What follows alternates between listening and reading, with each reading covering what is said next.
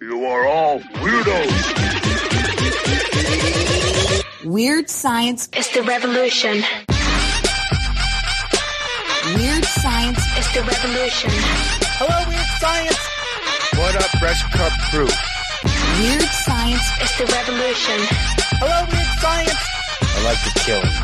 Weird science is the revolution.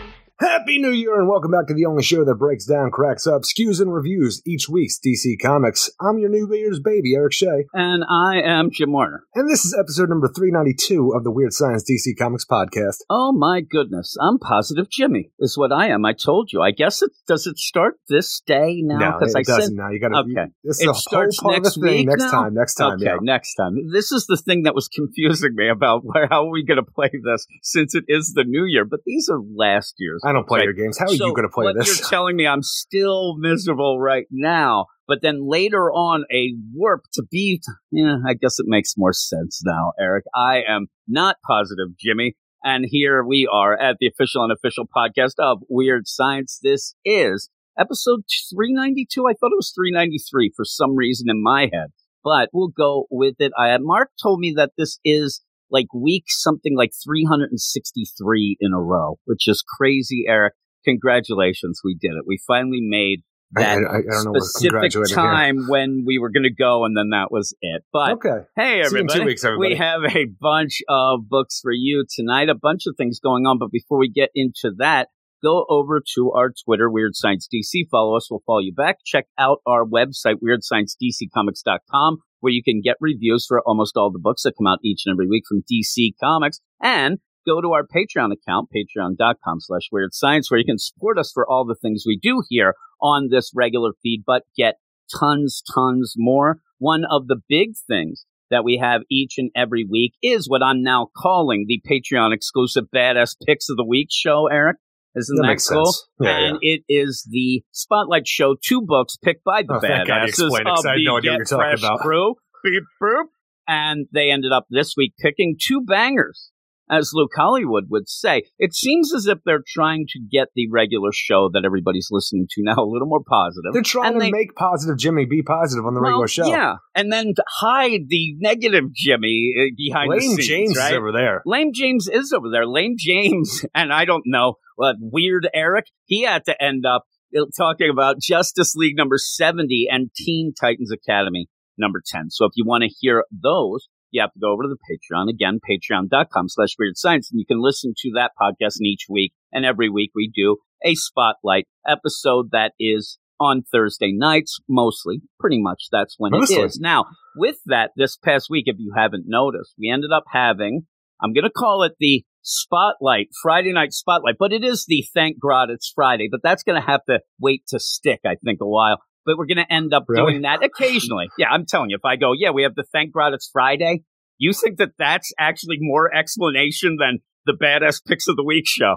Yes. But you end up having 2 books on that. If you go and look on the regular feed, that you'll see. We did DC versus Vampires number 3 and Task Force Z number 3, a very positive show as well. We like both of those books and are excited that they're continuing throughout the year.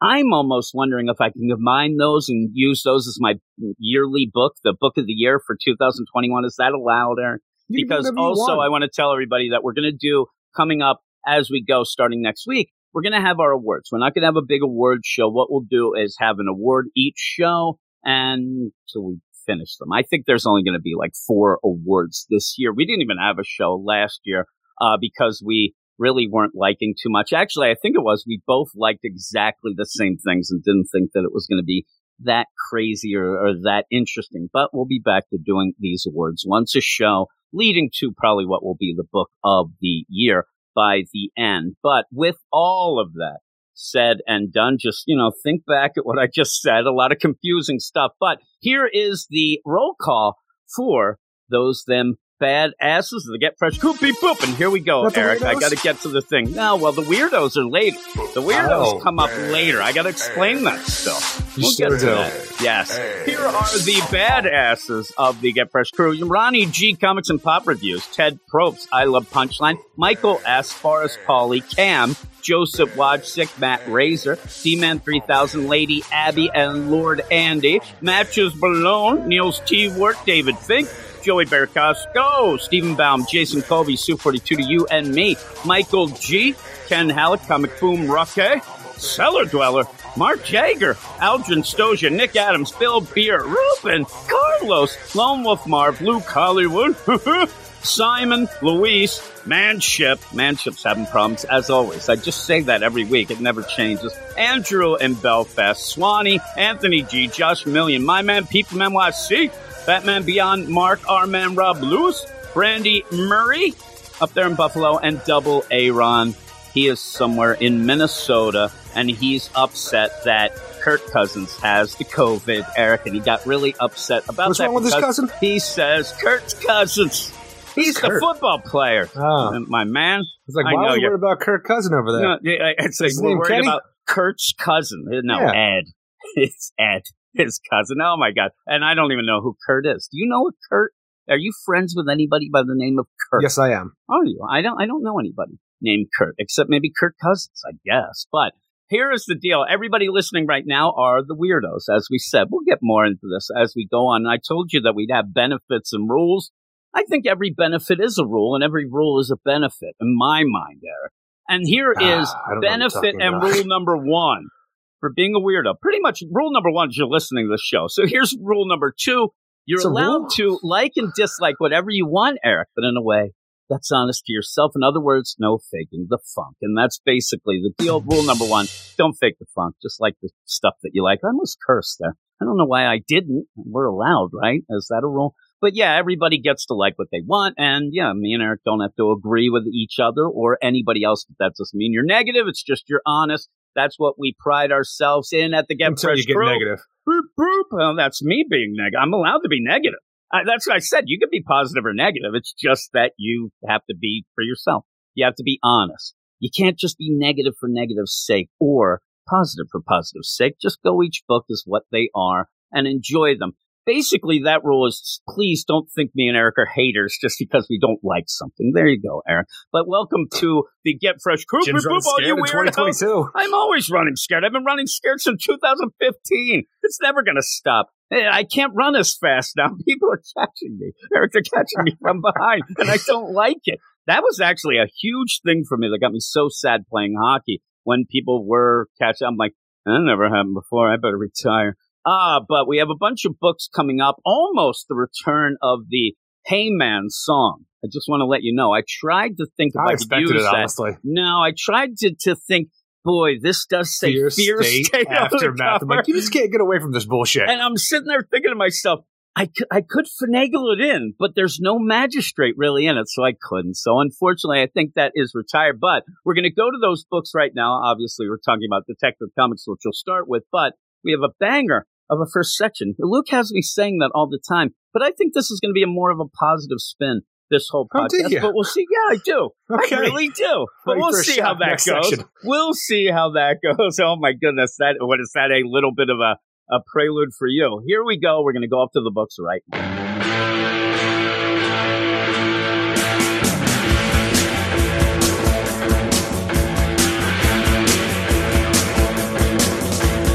Hey, man, why don't you leave us alone, you know? Hey, man, Peacekeeper blew up my home. I got to, hey, man, they'll put you right in your place. The magistrate will come and rip that mask off your face. Hey, man, the Fear State. is insane. Hey, man, well, Gotham's down the drain.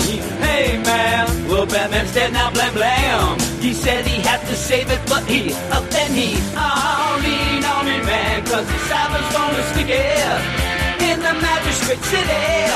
Now don't lean on me, man, cause you ain't got time to check it in the magistrate city. Stay out of sight. It's not right. I did it, Eric. I did it. It was a long con. It was. Was it? No.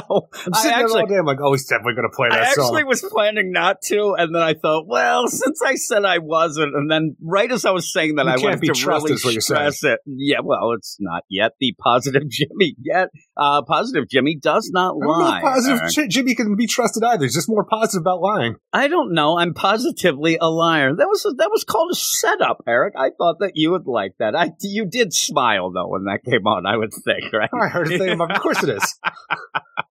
Ah, yes, and this is the first section of books Last here. time we'll be able to play it, right? I would say that it really, really is the last time, unless I can kind of finagle it into being an Arkham Tower I gotta song. no. The thing is, We're I just gotta gonna have think Arkham about Tower. what the other guy who's doing the new like magistrate across the nation and what it's called, like with the Talos program, because I know it's the peacekeepers under Talos. Do you just do it about the Talos City? Can I just have the Talos Nation? I could do that. That would be good. I could have that.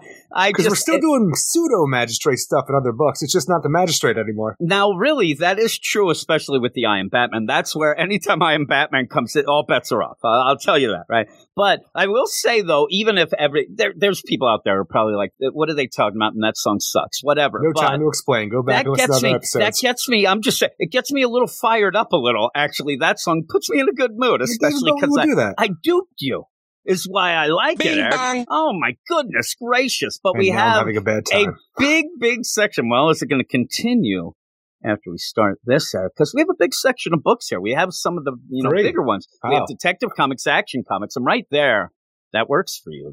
That clicks in your mind. You love it when we have a section of detective and action. It kind of swirls around. Sometimes we don't quite get that, and we also have Flash in the first section. So 3 characters and books I know that you love so much. You want to marry them, but I do love Batman, Superman, and Flash. You're not allowed to marry all 3. Who says I can't be a bigamist? We're not in Utah. What are you talking about, Eric? We're here in Quakertown. Oh, I guess that's acceptable. No one's ever said that to you, huh? Utah. Here we go. We're going to start with Detective Comics, and it's number 1046. You can't wait till we get to that anniversary 1050, right? Can't wait for that, Eric. Well, you say that, but then it'll be like 1075 anniversary issue. I'm like, no, it's not. That was my joke. I think that they do have something where it's like the special 1005. I'm like, really? Come on now. Come on. Seriously, why not? I'm telling you, if I'm in charge of DC Comics, I'm doing that as much as I can because it boosts sales. Well, it boosts sales, but you already have it. It's almost like Bill Belichick cheating when he's already winning. It's a Batman book. It's already winning overall, but you're going to boost sales. Bill Belichick. Detective Comics number 1046, written by Mariko Tamaki with art by Dan Mora, Jordi Belair, and Aditya Bidikar, with a Foundations backup, Eric, by Stephanie Phillips, David Lapham, Trish Mulville, and Rob Lee.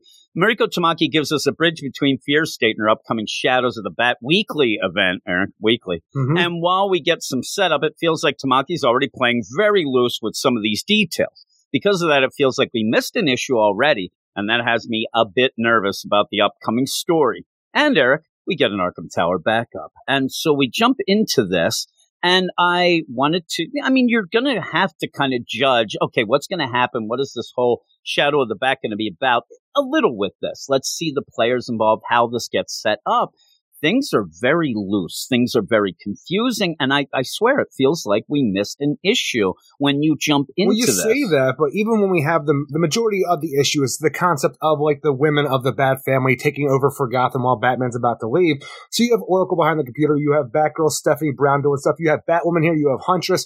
We're dealing with a lot of these different characters, but even when you jump in and start with Oracle, who we know has to go low tech because of what the Seer's doing in the Batgirl books right now, and they're living in kind of a slum neighborhood in the Hill, she has Batman armor, technology, all this crazy stuff. Like she is building Bat robots at one point, it looks like in the background. I'm like, what is going on here? Because I'm kind of confused. Yeah, it looks like she's kicking in the Batman Beyond, protocol, something like that. Like all of a sudden she got the Rookie and started reverse engineering the stuff from Jim Gordon days as Batman. And she just said, hey, Daddy. Give me that, Daddy. Daddy. You end up with, Daddy, can I have that armor? You end up, though, with this. That's part of it. Like you said, it doesn't quite jive with the overall thing, especially coming out of what it says as an aftermath of Fear State. You're coming out of Fear State in a way that this book never seemed to connect with anyway. And then you come out with, it's too much. Like you said, Oracle here. Now, I have another thing with it, because then you end up having this woman that is going around. Yeah. I am tired already of Mariko Tamaki creating new characters for the Batman universe, because usually when you have a comic-centric kind of character, harkening back to like the early days of Marvel and stuff like that with Dr. Otto Octavius or even like Eric Magnus for Magneto, when you have your characters, the first 2 big new characters that you're using for your run of Detective Comics, the first one being Hugh Vile, and now your second one, Anna Volshin, and I'm like, No, you're just doing this. What is You're it gonna be, being like Jimmy silly. Sick next? Yeah, really. Here I am. Jimmy Dickhead is me, right? Hey, look at me. And somehow it's a twist. I'm a nice guy. But yeah, you're making it silly. And also, I just want to point out, because this is something that always happens. I always have a problem with it. I really do. And I understand some people like it. But at this point, especially since, say, Rebirth, we are getting punched in the face with the names of streets and buildings. It becomes a part right now that I'm like, please just stop it, because we have Adam West Avenue. I'm like, just stop. Just stop. I mean, it's a little bit of a shout out, but you don't need to do that every single damn issue. It doesn't bother me. I actually even just look over at halftime. It doesn't even process. It bothers me, because then you start getting shout outs where, a guy was a colorist for me on a book and I'm going to throw that on. That's fine. It's just, why do that? Why bother with that? How about a story? How about not worrying about what the street names are? How about a story here? Because this story, it doesn't click. Everything feels off. Everything feels weird, because you start with Anna Volshin, like, oh my God, Anna Volshin. Oh my God, Anna Volshin. And then you find out that this lady ended up being a murderer. She was in 2 years ago. She killed a bunch of people, and we had her dead to rights. For some reason, she got a fancy new lawyer 2 years ago that let her out of prison, and now she's just killed a whole mess more. Yeah, which seems to shock everybody here, as if they've never found out about this until this day. Like, everybody's shocked. I'm like, who the fuck is this? And even with the shock is, why wouldn't you have heard? This had to have been huge news. That this is like the idea of, I mean, think of any murderer in the deal, and you're in that city where the thing was, you were the ones who caught her and took her down. You never heard that she was out. She's just been out and about. That woman's so confused. But when did this happen? Why didn't anybody tell me? It just seems like a weird situation, though, to overturn this deal just for us to know that Anna Volshin will be heading into our new weekly Detective Comics story, Shadow of the Bat, where she'll become a patient of the new Arkham Tower. Because then she gets caught. And so the thing is the idea of Mariko Tamaki sets up a character as if we're supposed to know who it is, but we wouldn't, because she just comes. But then you have the characters who are supposed to be the smartest of the smart here. They're actually the ones here, Batwoman, Oracle, Steph. They're going to be protecting the city when Batman leaves. And they're like, oh my God, how did that happen? Well, we'll get the Huntress. How did that happen? I don't know. She got a good lawyer, but nobody heard of this or looked into it. This always seems to be the case when people write these characters, as if they're just asleep at the wheel, and that's why all these problems happen. Well, that's the problem. The Bat family's always on defense. They need to get on offense. Yeah, I mean, they have to learn something. I see that high tech that you shouldn't have. Use it. They need to get Kurt's cousin over there to really kick some ass. That's right. I mean, Ed. And then and even at one point you have things this week like, how'd you know that? The internet. Well, somebody else get on the internet and find out some things, because we go through this and it's a chase scene. It's only to set up. And that's what gets me upset about this then. Anna Volshin just gets thrown at you out of nowhere just to set up for her to get caught so she can go to Arkham. That's all it is. And so, okay. And then the idea that Nakano is, he's going to have to do a month trial test of the Arkham Tower. What's it going? And he wants Dr. Chase Meridian to be in charge of it. So it seems like Batman or Bruce Wayne pulled some strings to make sure that this was the case. But then you have Batwoman going and investigating on her own and finding out there's two other names for the doctors in charge, Dr. Tobias Ware and Dr. Ocean. And I'm like, why? Maybe the thing is, maybe I just want more out of Detective Comics and less out of Arkham Tower, because we are spending this entire issue setting up the next big thing for Arkham. But even when they talk about the fall of the House of Usher and stuff like that, how there's evil within the walls, this really just feels like Arkham Manor Phase 2, like we had back in the DCYOU, because even with the idea, they are talking about the fall of the House of Usher and how the parallels to this, the Arkham Tower, the evil within the walls and stuff like that, the cursed house. And we had the exact same thing in Wayne Manor when last time Bruce Wayne lost all his money, and then Arkham Asylum was moved to Wayne Manor, and in that you had a terrible Spider-Man that was within the walls who was evil. So it was almost the same as the fall of the House of Usher there, and now we're making reference to it here, and I'm like, why are we just doing the same things over again, just moving locations? And the weird thing with me, and I hope that Dr. Ocean is actually famed 80s singer Billy Ocean, and he's singing Caribbean Queen. He got his doctorate now. Caribbean Queen, he just comes in. Yeah, he has a lot of time since. Well, even when it says Dr. Tobias Ware here, I'm like, is it Dr. Tobias Whale? That's what I keep reading. It's bad. I keep reading that, but Billy Ocean. It's like Jefferson Pierce going to have to come in here to Black Lightning Dr. Whale's ass out of here. With this, though, these are the things I understand. And if you're going to argue with us, you're going to say, well, this is setting up the Arkham Tower.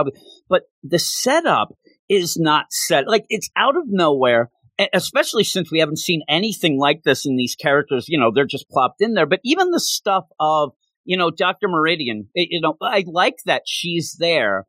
But when you have Nakano involved and he gets to the point where even you said, it seems like you can, you know, fill in the blanks, either Bruce or Batman pulled some. What strings are Bruce or Batman pulling at this point, especially with Nakano? I would have liked it if this was somebody he just did pick because of that. It does feel like strings. But when he ends up saying, again, it's like, I need you to look at this, and I did that, and I did this, and all I can think of is, Nakano, how do you keep your job? Because we know this Arkham Tower is going to be a failure. It's not election year yet, you know? You still got some time. Imagine the attack ads that you can have on this guy. You know, he let the magistrate I don't expect him to be the mayor at the next election. That's what we're dealt with right now. But, you know, after the Fear State and then leading into Arkham Tower, we put all our craziest and worst criminals in the city in downtown. I'm like, you are not getting reelected, Nakano. You don't have a view for the future. He does not have a clear vision. He doesn't have. But it's so weird that I was going to say the kicking bag. The punching bag? He's the dupe, but they're not playing him like that. Somebody had the kicking bag. Somebody has to say, like, you're not real good with decisions here. Like, even the idea that Hugh Vile was a guy on his whole place. I think was an advisor at one point, making all the wrong, giving him all the wrong advice right there. So you hire somebody like Hugh Vile and stuff like that, you are just immediately making wrong decisions. You can't trust somebody like that to advise you. Just as an aside, Tanya at one point ended up working for Merck. She worked for Merck, and she was in... Is that the company that makes all those, genital toupees? All the drugs. Oh, there. Not the Merck, not Merkin. No, so not the Merkin, not a genital wig. You end up where she's working, and she was in charge at one point, like almost like an HR, I guess. I don't know what the exact, but going through applications. Well, she went through those, and anybody, because I had a girlfriend in college named Jackie. There are people out there that didn't get a job because their name was Jackie, Eric. And this is from West Virginia. Or West Virginia. Anything that could connect in her mind. Why couldn't she at least work for Nakano when she sees Hugh Vile? No. The thing is, Hugh Vile's still getting hired because his name's not Jackie. I'm saying maybe she'll just be like, yeah, Vile. Somebody should have maybe been there to be awful like she wasn't doing Jim, that. They always say don't judge a book by its cover. That's obviously, true. They let somebody with a mouth monster into their cabinet called Hugh Vile. Eric. We talked about this many a time. You can judge some people by their names, in Gotham especially. But, I mean, look at Anna Volshin. She never had a chance, Eric, poor girl.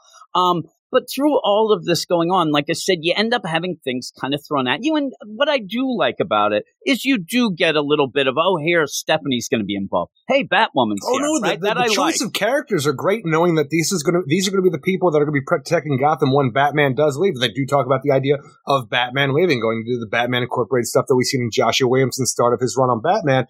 But even when you have this thing where I'm excited to have these women go and be the Bat family of Gotham as it is, and you immediately fuck it up by saying the Huntress still has a psychic connection to any violent crime. Before, it was because she was infected with Hugh Vile's mouth monster, which allowed her to have a connection to anybody else who was infected by Hugh Vile's mouth monsters and eyeworm bullshit. But now that that's all said and done, now Huntress just has the superpower ability to have a psychic connection to any violent crime going on in Gotham. Like, okay, you just fucking ruined the character for no reason, have no explanation. You completely did. And we have dealt with some, since she came over to DC Comics. Is she going to be the linchpin of the this is what I was just going to say. This is the problem. Now the seer has turned off all technology. We can't have CB radios or police bands because she can alter that. Now we're going to do the psychic sense of Huntress. How many times we dealt with Mariko Tamaki's Wonder Woman, then she comes over to this, even the Crush Lobo.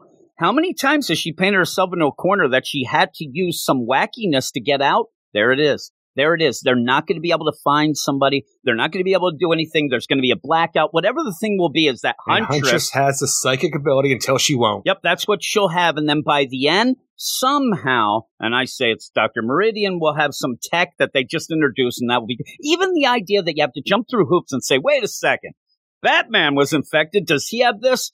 Not sure, but I don't think he does. Also, just the idea... where Batman, we already know that he's gone. He left in the regular, and I know this is a timing issue, but he left for the whole deal of going and looking into Batman Incorporated. They're wanted for murder. And here, why are you playing so? Why are you playing so coy here? I think Batman's going to leave. Why do you think that?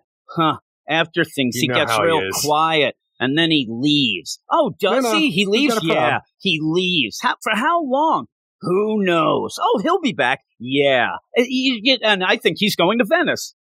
Shut your mouth. You end up like, it just, you're not getting, it seems like such a gloss over deal just to say, all right, this is what's going on. We're going to get over. But I still don't feel at the end that I'm equipped to go into the story. Arkham Tower. That's all you need to know. And Dr. Meridian Chase, and I think as you say some kind of tech, I think Dr. Meridian Chase is just going to use her abilities as a psychotherapist / I don't know the correct terms of things, but she's going to be able to get to the root of Huntress's psychological block or whatever is causing this in her mind and be able to talk her out of having a psychic connection to violence because of how she grew up. And it's all going to be a therapy help session, and this is how it's going to stop Huntress from having You would think that it's going to do something, right? Something will happen where she won't have it or be able, but it's not a good thing. It doesn't elevate the character, it makes it worse. So then you go off and you go to see, Nakano. He does talk to Dr. Meridian. Hey, I want to make this work. I want you to be there to see if things go. And, I hired some people that look pretty good. We know it's not going to work. I mean, we really know it won't. And you end up having Nakano go home. And now out of nowhere, because Nakano has been pretty much a Mariko Tamaki character in this book, but he's only been there to be like, oh, things aren't going good. Oh, my God, where's Hugh Vile? All of a sudden, here we get back to, we only saw his wife, I think, like 1 or 2 times. And she was like at his side at a conference, a press conference. All of a sudden, we're supposed to care about her. She's laying in bed, all depressed, but it seems like she's depressed because Gotham is dark. Gotham is a bad city. No, she's all depressed because her husband's always gone now, and with his new job, is that the joke of the city because of all the decisions he's making. She goes to the market and she's laughed at because she married Mayor Nakano. Does anybody know the name Koyuki? No. I don't even remember it ever being said, right? So, and that's my point. You've ended up you set up Nakano as the kicking bag all along. Kicking bag. I'm going to make that trend. You end up where he was just there to be. It never even came off as the nice guy, like the naive guy. He just was kind of duped all the time, and he's trying to do things. But then all of a sudden, he comes in and he's like, woe is me, because Tamaki can't go past that one surface level deal. Arkham Tower means that we're going to have people trying to get over their problems and things like that. And then all of a sudden, oh, you're trapped in the darkness of Gotham. What? That was never set up. I mean, this feels like the even watered down version of, say, people getting Jokerized. You had it with, Gordon, things like that, where this is just out of nowhere. She's depressed, going to sleep. That's it. And he's like, oh, I'll check on you.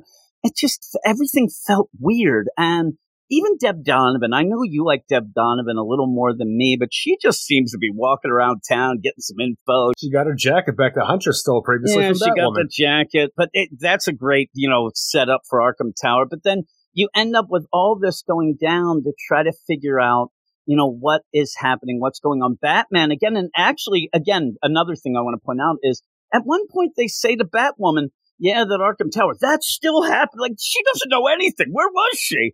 And then they're there and Batman has to meet with Dr. Meridian and say, hey, I pulled some strings, but, you're going to be my eyes and ears. I'm trusting you. You're going to look after things. I'm like, that's a lot to put on a doctor that just comes into town, but but it's not going to work out well. Hopefully she doesn't get killed or slaughtered or whatnot, because I would like to see her developed a little more in the comics. But overall, it was a bunch of nothing. And the stuff we did get felt like you were forcing issues and then also making things weird. That Huntress deal just made me roll my eyes. So I actually thought that was just going to be like, hey, I thought that you could see visions. No, it wore off. But not only are we in the aftermath of Fear State, we have Anna Volshin, but we're still in the aftermath of Hugh Vile. We're never going to be able to get rid of that now. Yeah, again, I know it's her story and this is how it's going, and you could say she's set up, but some of these things are starting to really feel like a Bendis, where he just can't let go of these things that really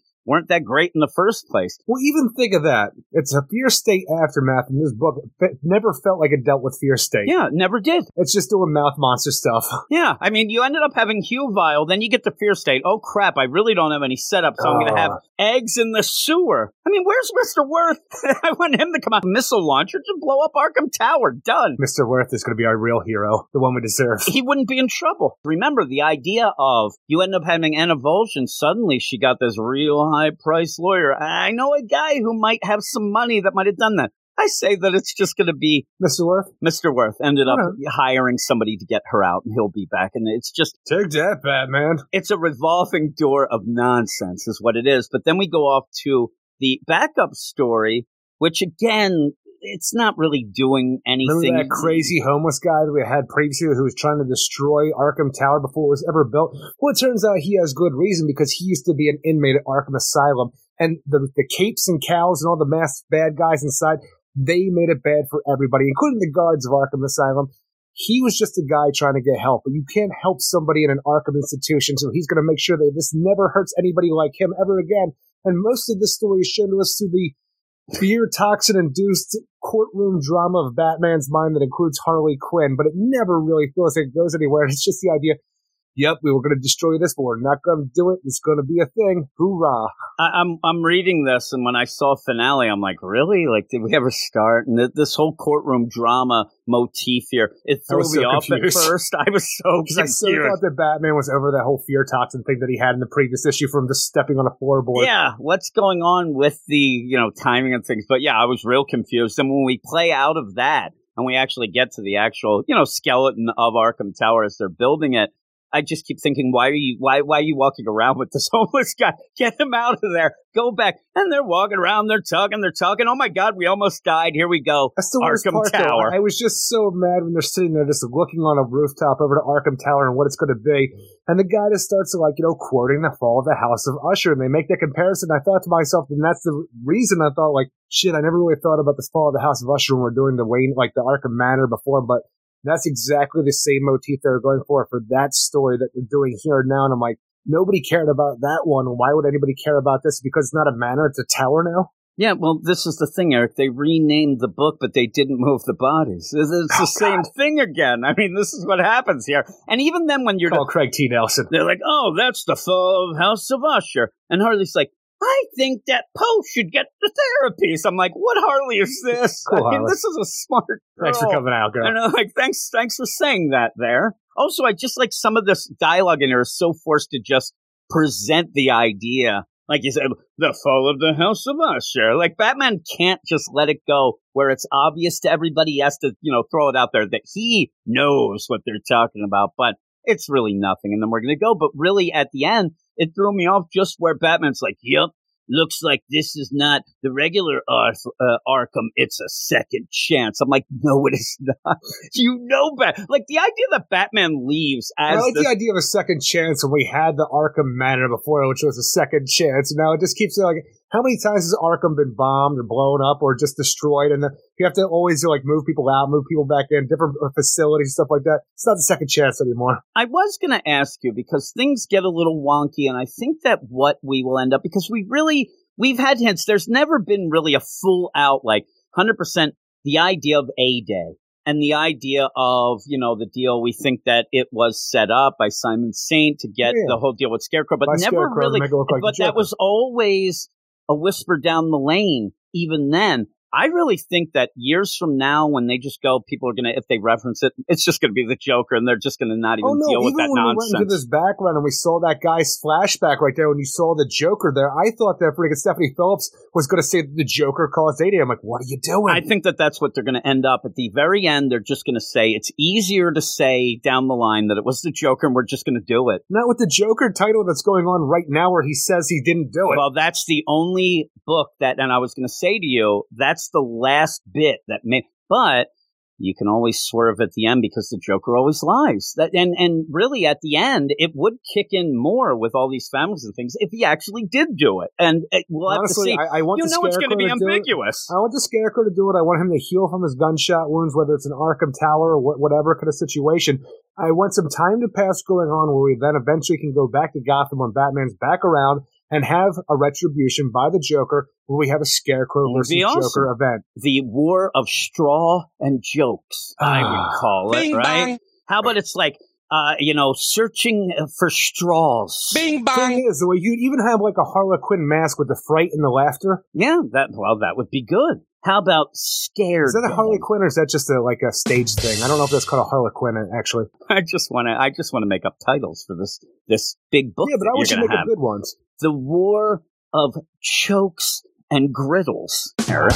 Would that So be I'm not good? getting what I want, actually, huh? That's a couple short order cooks that start fighting in an underground fight ring. But that's what you were when you go and make dinner for your family. It might be. It might be. But what would you give this at the end? The thing is, I really love Dan Mora's art, and I'm very It's awesome. disappointed that this is his final issue of Detective Comics. The backup does nothing for no one, really, except for this makes me mad because it makes me think of, Arkham Manor before, but I love the art in this. I don't care for the story overall going into Arkham Tower. I just really care that we have a different bunch of Bat family members who are going to be protecting the city while Batman's gone, and that just at least excites me a little bit because it's characters you don't normally get to see, except for, the Batgirl's going to be doing their own thing, but the Huntress, Batgirl herself, Oracle, and even Batwoman doing stuff. It's really exciting, but I'm going to give this a 6 out of 10. Yeah, I'm sure Cass will be there. I'm 6 out of 10 as well.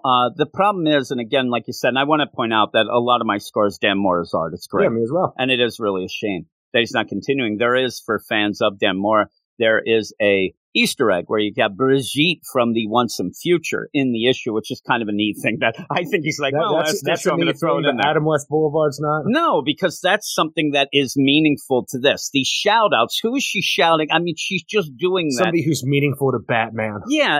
With that, how many streets are there? I mean, seriously. A lot. And also, it's not a new thing. Seeing somebody use a character from their book that's over at Image, that's kind of a neat and unique deal.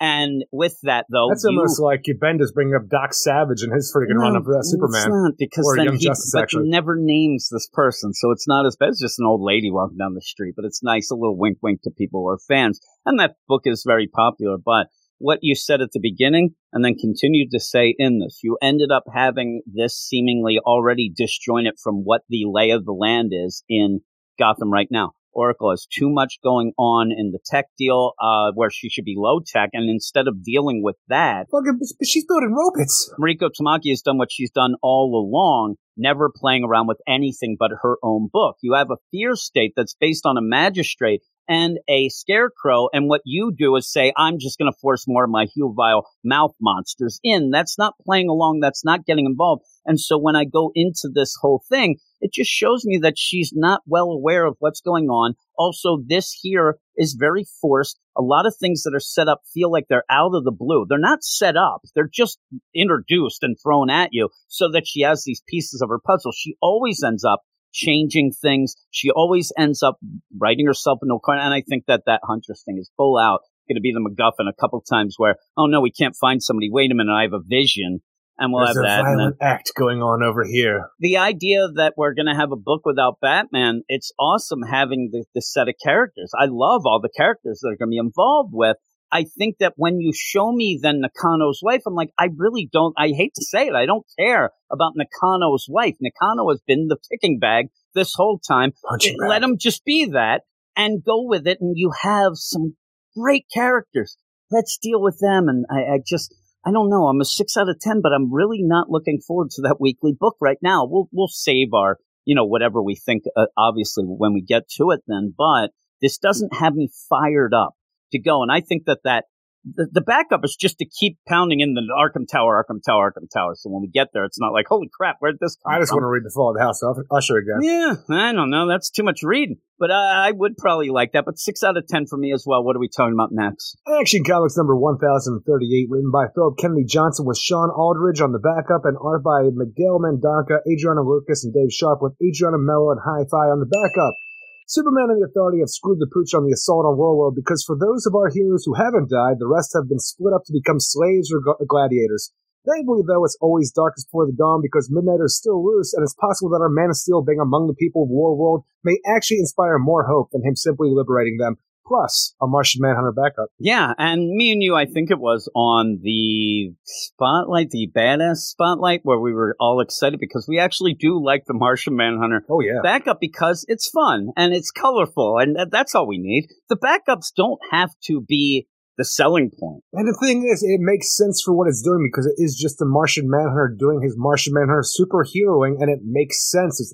It's well written and it looks great. And I like the idea where you have this. There's not really a lot of Martian Manhunter going along right now. So have a backup where you could just have people who like and, have some fun, maybe even introduce the characters, some people. later on, I'm going to say that I wish that's what they did with Jackson High, but that's, what we talk about later. But still, I like the backups to be something where it gives you a positive feeling about a character and maybe a writer or an artist as well, which we get that in this. That's all we need. There's not a lot that we need. And I'll say, okay, that's worth an extra buck. You have a smile, whatnot.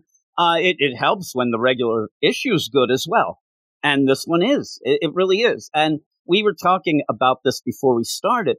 The idea of some people saying this is a classic story already. I'll wait till it's over to judge that. But when they also talk about definitely this. Gotten better, though. Yeah, it has. And I said to you, a lot of people are mad because, Philip Kennedy Johnson ends up only on Action. He got Superman taken away. But I told you, I think that that's when this started getting really good, when he could focus on one book. And yeah, this whole thing with Mongol, we were worried at points that it felt like they were trying to just Thanos him up, even as. Oh, it totally still does. Even when we have this whole thing, when we have Superman in chains in the arena after we saw his ass getting kicked the last issue, when you have his his Black Order going on here, who's basically his lieutenants going on, in even that weird, decrepit Warzone guy that's going around and talking about, behold, the master of Jaro, the Starro, the master of Darkseid, the master of Mongol, who was. It almost just seems like that guy who was in the Infinity War and Endgame kind of thing. But I forget his name. I think his name's the Ebony Man or something like that from the comics. But it just seems like the whole thing, behold, Thanos, who was the ruler of all. You have given your lives to Thanos for the greater good. It really just feels like the situation. And it's not a bad thing. I just don't want to be thinking about other comic book characters and even movies, because that's what I know most about with Marvel at this point in time when I'm looking at a Superman book, and especially the idea that we're using this as a way to elevate Mongol more than he has in 2 decades now. Yeah, and if you want to get involved, then one of the things that people are pointing to too, and if it's something that interests you, Philip Kennedy Johnson on his Twitter, he expands some of his mythos here and things like that. I usually try not to get involved with that because I go with what's on the page. We're going with the comics. Yeah. But he does seem real inspired to make this big. Yeah, it does kind of play off some other things. But when we get to the actual issues, I'm actually really liking it and like seeing the potential here of a Superman without powers rising up and inspiring people. This is kind of what we wanted at the end of the DCYOU. When Superman ended up losing his powers then in a different way and all that, he ended up becoming a jerk who wanted to commit suicide at one point and ended up doing all this crazy stuff. This is a Superman that's so beaten and so down, but will not give up. That's Superman. I mean, that's all you need to do. And I do like that. And I do like the interactions of what's going on, even when Midnighter comes and he's pissed off. Like everybody. Well, Midnighter's pissed off because Apollo almost died. He was able to get away. And then when Superman is thrown into a cage with all these different Philosians and stuff like that, and he's able to make his way to Superman and say, all right, buddy, we're going to get out of here. And Superman says, no, I'm not going to walk away from these people, inspiring all of this hope and, just goodwill in my heart. Listen, Midnighter's pissed. And the whole thing when we saw in Future State when we had, Shiloh Norman on freaking Warlord walking around. He just walks past, Midnighter doring around and stuff like that. It seems almost like 30, or 10 years from now, Midnighter's just still on board, just walking around the fucking bowels of Warworld. You jerk, you let me. But yeah, I do like the idea of this team that he got together, and there is, up in the air. Where are the rest of them? What happened to them? All this, where you have this going down. And I do like seeing even that little bit of nugget where the Philosians are like, don't talk to that guy. He's a failure. Superman, bah. He's nothing but a regular man, and he's beaten. And you even see in that little bit where a beaten man who's still there to save everyone, even after they're throwing shade at him and all that. And they even say something. Probably shit. Midnighter says, did you hear? And that's where Midnighter is. He's right. But again, they don't want to be free, Superman. You came here. You told us all this. They were cheering for us dying and getting killed. What are you doing? And he's like, no. We're still here for the people who weren't cheering. And Midnighter's like, screw you and please. Midnighter's not the beacon of hope that, what I Superman like about it is it does allow then that younger Philosian, like they hear Apollo this. is on the verge of death. That's all he cares about at this point in time, besides this idea that there's mostly a thing is Apollo is inspired by Superman. Midnighter loves Apollo. So the thing is, the reason that they're on this team is because of Apollo, in my mind. Midnighter obviously still wants to do the right thing, but they were decimated, and Superman doesn't want to leave, and Midnighters are like, the person that I love the most in this world is about to die, and you couldn't give a fuck less because we were just, soldiers to you. But the thing is, Superman does care, especially in this version of Superman. When you see this whole thing, Midnighter might throw some shade left and right to Superman, but he, as much as he cares about the Philosians and his mission, he cares ultimately about his team that he put together as well. But you know why? Because he is this version of Superman. Yeah, and he goes and he ends up where Leah, he gets her down. He ends up giving they give him an axe because he's going to have to fight Kal-Jo, this traitor, the guy who was supposed to keep an eye on Midnighter. He didn't, so Mongul is going to show that he's nonsense, and they're going to battle Superman and this Kal-Jo. He gets this axe and throws it to cut down Leah so he can talk to the dead body. I mean, basically say, you're not going to stay dead. This isn't the end of your story, Leah. Do you hear me? He's crying as you see trouble coming up behind. I mean, he is only caring about doing this. He knows he's going to get the crap, maybe die here. But with that, he's doing that, seeing him cry. It's big. You also have OMAC, going nuts at one point. One of the problems, though, because I love the Superman and the Authority 4-issue mini that we had from Grant Morrison leading into this series, but even though we said 4 issues and we spent some time with a lot of the characters putting together the Authority team to go to Warworld, OMAC, I have no idea who this character is besides for a big hulking brute of a character, and it's a new version of an OMAC. Besides that, I know nothing except for they love, Leah Lightray, and now she's dead. So now OMAC is going to go berserk even more. For some reason, I mean, it kind of points here that it is a guy. I thought it was a girl. I actually, that kind of, not that it matters either way, but it kind of threw me off when you end up having Chattel, yelling stuff and going. And OMAC gets free and they yell, Chattel, look out, and then attack him. Like, I actually thought it was a girl, but you end up going with all this going down here where, he's going to end up trying to get to Leah, kind of get revenge for, and gets just decimated as well. They're increasing the chains. Yeah, Nat's armor is seeing better days. Yeah, and so these chains here, that's part of this whole mythos we've had, but that they're now part of the machine here. They're going to battle, they're going to get their chains, they're going to do all this, but you do end up having OMAC say, I'm never going to let you go. I'm never going to forget what you did to Leah. Because, she appears to be dead. I mean, she is dead. The tangent flash. Yeah. So all of this going down where, I mean, you see, and it's nice that you don't see Superman get really the crap kicked out of him. We can see the aftermath that gets thrown in. You don't see it, but you see that he is a bloody, broken mess. I mean, I think it goes better to just throw him in here and, he's a mess. And you end up where the Philosian's there, and he recognizes them. You look like the Philosians, I know, and ends up like, you're nothing, you're not, because they're there, they have to fight, they have to get out. They can't rely on this quote-unquote Superman who looks like he's nothing. And so they end up kind of dissing him, but he ends up still hopeful and still wants to save him. And there is that weird deal, but I do like when, again, we've talked about it, Midnighter comes and says, you're nonsense, all this. And it's a good way to show, because it's natural that Midnighter would come and be pissed off. But this is kind of like, you could play this heavy-handed, have Superman, well, I'm Superman, and I think this, I think that. I like it better this way, and have, that young Philosian hear him say that to already put a nugget of inspiration and hope with all of that going down. But we see there's even more. It's a weird thing, too, because we get so little here, just the idea, and again, maybe it's a detriment to the story, but I don't think it is so far. But when I see things like this, it harkens back to other things that I've seen in different movies and stuff like that, where you have somebody along these lines who inspires hope in it. Or even when we had the original time of, back in, I think it was the late 80s, when Superman was with Draga on Warworld, and they caused the revolution with the Guardians to overthrow Mongul and stuff like that. It harkens back to all these different things, but it feels like a slow burn story that we're going to be stuck here for a while, where we will see Superman in a cell or fighting in an arena, but mostly in my mind, we're going to be down here with the man of the people, building up their trust, building up hope for one day, a man without the powers of a god, who was the destroyer of the Mongul who was, or Starro, stuff like that. A man who's just slightly, a little bit stronger than they are, can overthrow somebody as strong as Mongul. And the thing is, that could be a great angle to the story. I just don't want it to overstay its welcome and people get bored with it. I have an idea that I think might make you giggle. But first, I do like, again, though, I like where Midnighter comes in. He's throwing shade, and Superman's allowed to give that kind of speech, but he's not giving a speech. This is not what you normally have. This isn't Heroes in Crisis, where Superman gets on the podium and, starts being a mouthpiece thing. He's saying this beaten up, but you also get some things to remind people. There are red suns powering this. He has no powers. That whole thing, because Midnighter says, we can blow this thing up. We can get out of here. Also, the idea, Midnighter said, we can leave right now. We have the deal. And he's like, no, we can't. And the thing is, we could leave. We could blow up the red sun generators, the center. But the thing is, we leave, we screw these people. We blow this up, we kill these people. we can't do that to everything going here. We are pretty much here for the duration, Midnighter. What I think we're getting, and what I think even in this, where Superman is there, he gets the crap kicked out of him. Oh my God.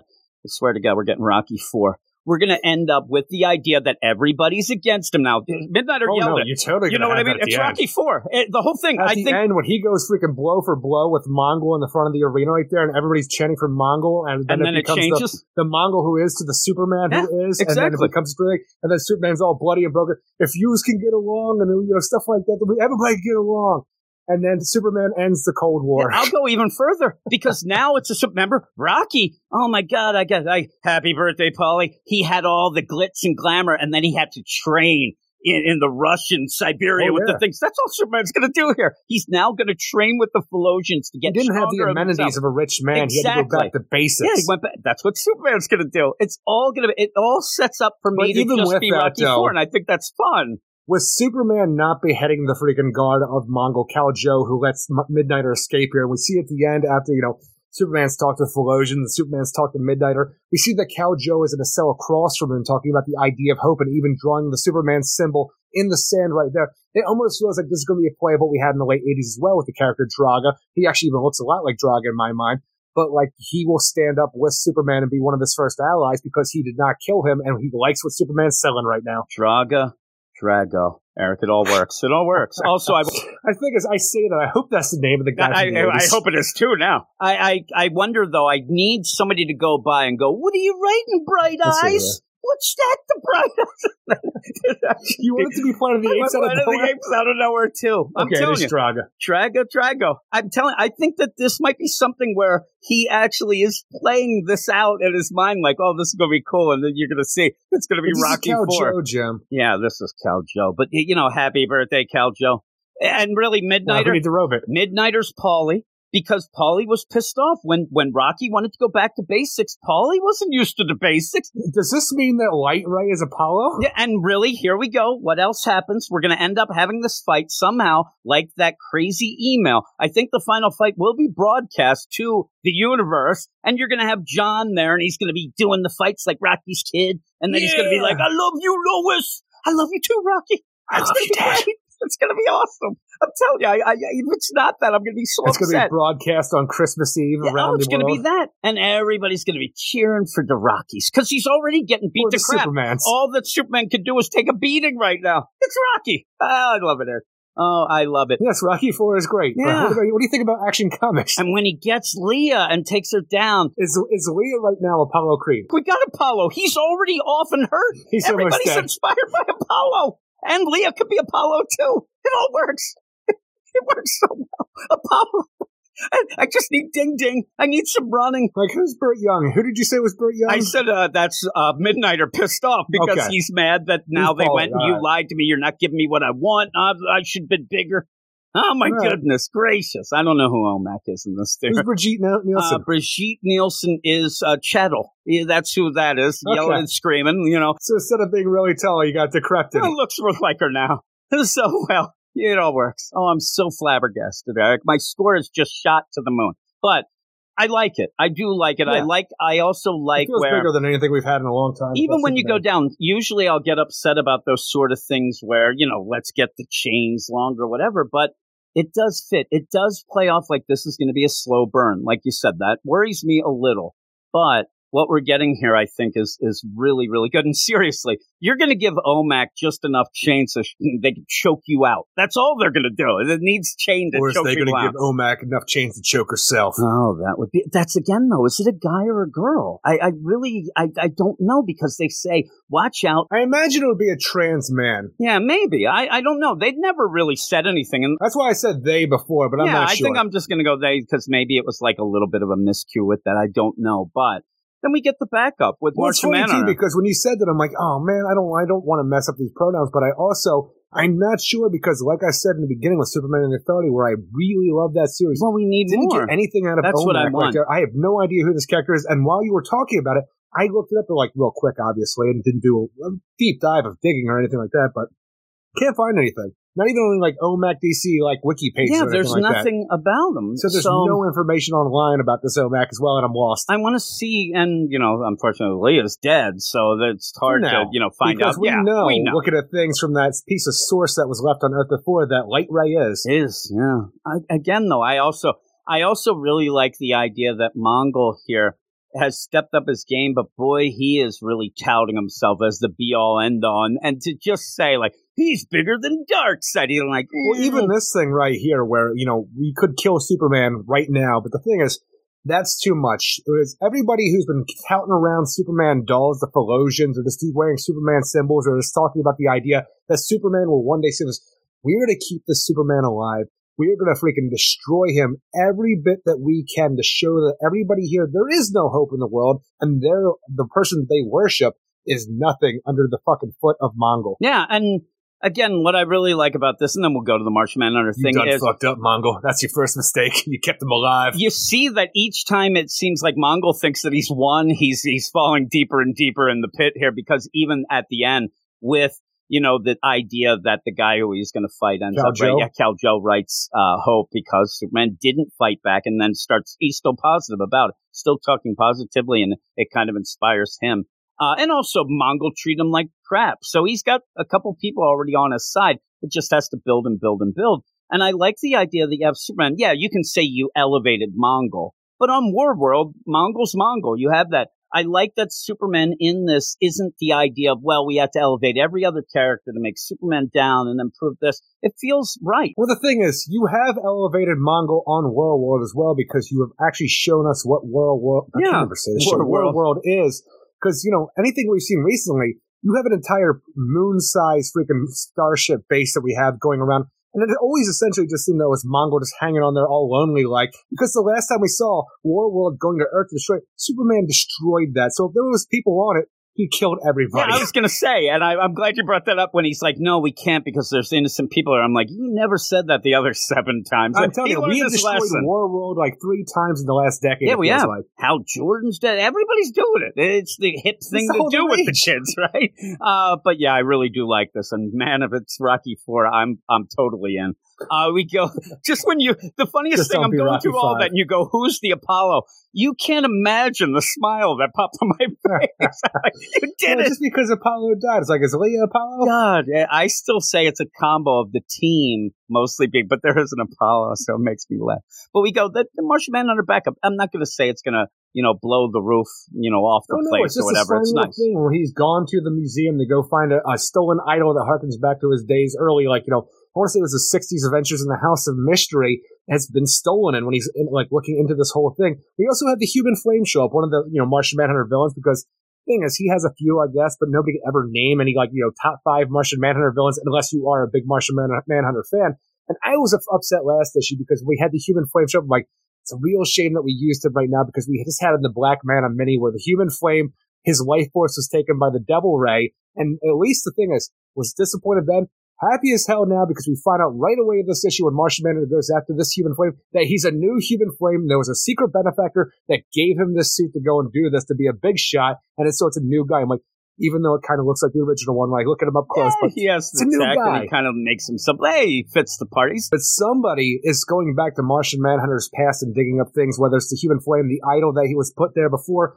There's a lot of things that it looks like somebody is obviously targeting Martian Manhunter, and he's going to have to look into this. The weird part about it is that we have this weird speed plot going on where there's a kidnapped daughter of a man. You have what seems like almost like a psychic girl in the freaking alleyway that calls out Martian Manhunter. I'm like, I don't know what you're doing right now because it feels so, and again, it's going to connect at some point because it'd be a weird thing not to connect it out of nowhere and just have 2 side stories going on at once. But I was so enthralled in the idea of this, Martian Manhunter's past being messed with and being brought up into his face, being right on Front Street about it. They had this weird, cops, not interrogated, but questioning the father of a kidnapped girl or a girl who's gone missing for a good section of the book, to have this young girl who shows up at the end talking to Martian Manhunter and calling him out. It seems really weird. Yeah. Agent Ostrander. You also in this, you got a problem with that, do you? Yeah, it kind of rolled my eyes. It throws me out. It really does some of these things where I'm like, because it's just me. Oh, that's, even if I think it's cool, it gets me out of the deal. But with that, first off, if you're going to be the benefactor, you're going to get the human.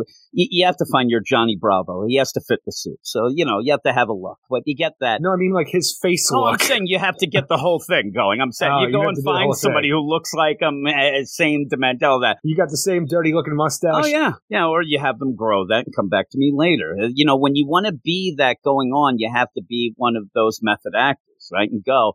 But I do like it. And I like the idea that now, and it is Sean Aldridge, right? Is that who you said? Yeah, Sean Aldridge. You end up at the end, like you said, okay, there's these two things going. I hope they connect. Is this weird? But Sean Aldridge is already in a backup, has gained a bit of confidence with me knowing the continuity of going on right now. Some of these main writers have struggles with that. Either it's an editor telling them that, and it is Mike Cotton there, and we like Cotton.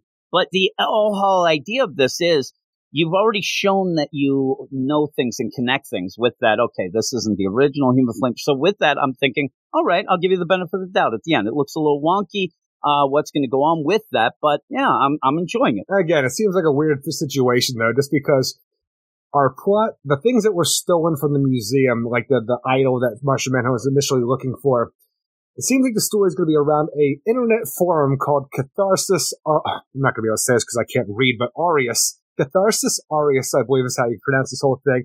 And this man who's being questioned by the police, whose daughter started frequenting this forum before and said that she found people just like her. And I don't know. They never say the daughter's name. Yeah, because I don't think the ending is her. I don't think that would be her. I think it might be her because she says, my name's Zoe. My friends call me Zook. But if she says that, the father talks to the police about the idea, she has finally found people like her. She's not an outcast anymore for whatever they're into. And then she ran away. But then you had this situation where, like, Zook here, who talks to Martian Manhunter and says, it was kids, the people that broke into the museum. So it seems like this whole idea where Zoe is going off with the rest of these girls and or people, and Zoe might just be this guy's daughter as well, or somebody else. The way that it plays, I mean, just the idea, I'm here, I patrol this area. I don't know why they'd be patrolling areas and things like that. And the idea, though, is this guy looks like he's like 70. That girl looks like 8. And, he says, these teens and all, I don't know, this girl looks to me like a 9-year-old, the way it's played out. But that could just be art things and whatnot. You understand somebody being short for their age. No, and it's not even just short. And the idea, I don't know what's happening. I don't know. And with Martian Manhunter, we've had wacky things happening of figments of the imagination. And also, in my mind, Martian Manhunter is really tall. Yeah, well, I just look at her there. It just doesn't seem like a teen and that guy looks old. There could be problems there. Where's the mother, Eric? I don't know. These families nowadays, but what is wrong with you? It was nice enough. And again, it didn't get me non-excited about buying or getting the whole issue. It's colorful. I like Martian Manhunter. It really looks good. I can't say it's as intriguing as the previous issue because I just really liked going with this idea of harking back to Martian Manhunter's past, having a Martian Manhunter back up to begin with. This one is doing a lot of different stuff without Martian Manhunter, and it's okay still because you're telling a bigger story, but it's still really good. Especially, it's probably one of the best backups we've had in a long time in any of these books. I agree with that. Besides for everybody's, fan favorite of Just League Dark and stuff like that. Yeah, Just League Dark everybody loves, and also that Midnighter. You love that. We're Tales of Metropolis. Oh my God. Oh, goodness. A lot of people may like that backup of the young Diana, but it was not for us. That was never a thing. I don't know what you're talking about. Yeah, I know. It didn't exist in your mind, but what'd you give this overall? I like this a lot. I look forward to what we're going to have going forward with Superman because it is something that's elevating not only Superman himself, but Mongol, and it's a good time so far in a not so good time of what's going on with our Man of Steel, but I gave it an 8.5 out of 10. Yeah, I'm going 8.5 as well. I really liked it. And yeah, the backup with Martian Manhunter, cool enough. I want to see what goes on there, but I'm kind of, getting ready for this slow burn deal. Hopefully it doesn't get to a point where, when you get the whole idea of adding the links to the chain, that was a neat little deal. You have the Flosions, but there are a lot of things that Philip Kennedy Johnson seems to really want to get like real deep. I don't really need more of a deep dive into the links and the Flosions. And I want to see Superman. I'm worried that we might end up, or OMAC. I mean, if we find out more about OMAC, then I'll be, really happy. I just hope that this stays this sort of pacing. You see a lot of everything going on. I really do like it. 8.5. But what's next? Next up, we have The Flash, number 777, written by Jeremy Adams, with art by Fernando Pasarin, Matt Ryan, Jeremy Cox, and Rob Lee. The hunt for Eclipso is on as our hero and Dr. Fate join up with the Justice League Dark and Amethyst to travel through to Gemworld to find out what Eclipso is up to, and sadly, We also have to join up with the Dark Lord Opal, fight Graboids to figure out that this entire world is going to become a dark antenna for the Vengeance Demon. Even with all that, though, we have half the book through the perspective of Jay West and his adventures and following his sister and her new friend, Maxine Baker. Yeah, and you have the idea that, Jay's still upset. He doesn't have his powers there. Oh, my goodness, he's upset. Now, but he has a diary. Now, with that, do you like Maxine? You dig her? You like her? No, I don't like this. The whole thing is, it's Animal Man's daughter, and I don't remember her being like this. And I don't know that people realize that it is Animal Man's daughter here. I'm like, what is Buddy Baker and his family doing in Central City? Well, here's the thing. We'll see. And we're coming out of, death metal and all that in the Infinite Frontier that I like this. I like having this. Then also, you can go with the idea of, look at that lying little girl, but is she not acting, Eric, like her father? Well, she is Animal Man's daughter. Why wouldn't she be lying? Well, oh my goodness, you did it. Rawr. You did it. Or like any test, she might be cheetah-ing. But you end up here it was good at where one I point. don't think people actually would have realized that that's Max. And really, if you're going to go by continuity, don't say it's Animal Man's daughter. It's Animal Man. It's Animal Agreed. Gal. I mean, she is it's the avatar. Girl who was supposed to be the avatar for the Red that Buddy Baker took over until she was old enough. Yeah, I think that's kind of going to be wiped away with this whole Infinite Frontier and stuff. I think it'll just be full out. I think it will still be the idea because she's still not old enough in my mind to become the avatar, so Buddy still has some years behind him. With that, you don't get enough Animal Man anyway, and I think they'll say, let's not try to explain that. He's just there, and maybe work that into a further story down the line. The thing is, you say that because even we had the cliffhanger where, Ivory sneaks out with Maxine out of the house to go hang out even though she's not supposed to. And as they're walking down the street in the night and they're confronted by some huge hulking monster, I have to assume the reason is because this is an avatar for the Red, and what Ivory might think because of her Speed Force connection that she's the target, and we have that great reveal about who Maxine Baker is. I mean, the weird thing is I'm like, what's Blockbuster doing in town? It does look like Blockbuster. Doesn't it look like Blockbuster? The weird thing is I'm like, can I make that seem like it? And it's actually came out with some long hair. Yeah, really. I'm sitting there thinking like, what animal could that be? Because I really just want it to be Buddy coming, but it doesn't look at that. But I do. Seriously, though, even if you had this being somebody going after Maxine, we think that that's the case. It could just be an Animal Man villain who's going after a daughter because he's on Front Street of who he is and whatnot. Yeah. But we'll see. That's not here nor there. But I did think that was a cool deal because I'm reading it. There's nothing cooler, though, because Buddy Baker is a great, I love him. He is a great point for people to go, because people like Animal Man, Buddy Baker. That is a great go for that character. But the idea that he is only the stand-in until Maxine is old enough to become this whole avatar for the Red, I think it's an even greater bit because when Buddy Baker eventually, because look, we have all these next generation characters, these legacy characters right now that I love and adore, even John Kent taking over Superman and stuff like that, Connor Hawke's back, and he was once Green Arrow and stuff. If you eventually can lead to Maxine becoming Animal Woman, no, I love it. I like that future. And I like Singer because also, and we're talking about this, really doesn't have tons to do with the issue, but it also starts the biggest thing for me. The War of the Avatars, Eric. You have it. And even later in Harley, you get some things with Ivy. It's all playing into your deal. But you end up where Jay, he's still upset that he doesn't have powers. What does he have? We know in the future he'll get him back one day. I actually was hoping it was this issue. I really thought for some reason it would be, but you end up where he's doing his action journal, and it's a narration device, and you kind of go back. Grow up, Jay. Just like your dolls that you have right there on your desk. Hey, these are action figures. Yeah, exactly. So you have that, and no, I know what they are. He is kind of pissed off, but he's doing his thing. I mean, he's trying his best, and they're in school. You end up seeing this relationship with Maxine, and that's more, and I like that. That's just the walk-a-day, everyday life of these kids, and we haven't had tons of the kids by themselves, so I like it. The idea that we have like half the issue focused on Jay West, watching his sister Ivory, and using his action log is not only a way of a coping mechanism to make himself feel better, but using it as a way to log down things he could use against his sister later and get the homework for a week, whatever it was that he wanted, like her TV time or something like that. And then keep doing it as a way to screw her over because she's going out and breaking the rules with Maxine, who he doesn't like anyway because she's a kind of a sus little girl, She's a bad seed the way she shows up. I like this aspect a lot, especially because us on Gemworld with Wally West, the Justice League Dark, and Amethyst and Dr. Fate fighting Graboids to get the Dark Lord Opal to find out that he's still locked up for all the bad shit he's ever done. to go and find out, why would Eclipso come here? Oh my god, if you use quartz as an antenna and this entire world is a big old freaking gem, he's going to use all of Gemworld to use his dark influence across the multiverse. And I'm like, but I can understand these are big words that inspire a lot of confidence, the idea of like, oh my god, the story's going to be amazing. But when I see it played out, like we're fighting a gigantic worm for a quarter of the issue, then this Dark Lord Opal, and I just hate Gemworld. And then we have this whole thing where I just want to find out why Eclipso was in a cosmic glaive, is now in Starbreaker, who then goes to freaking Gemworld, going to do all, like, there's a lot of background I need to know, and being in Gemworld to find out what he's going to do is not giving me what I want to know. Now we go back to Earth and we just deal with the West kids. I'm having a fucking ball. A good time. And the weird thing is, too, you get this JLD group, they're on Gemworld, got Amethyst, all these things don't really add up to any sort of fun.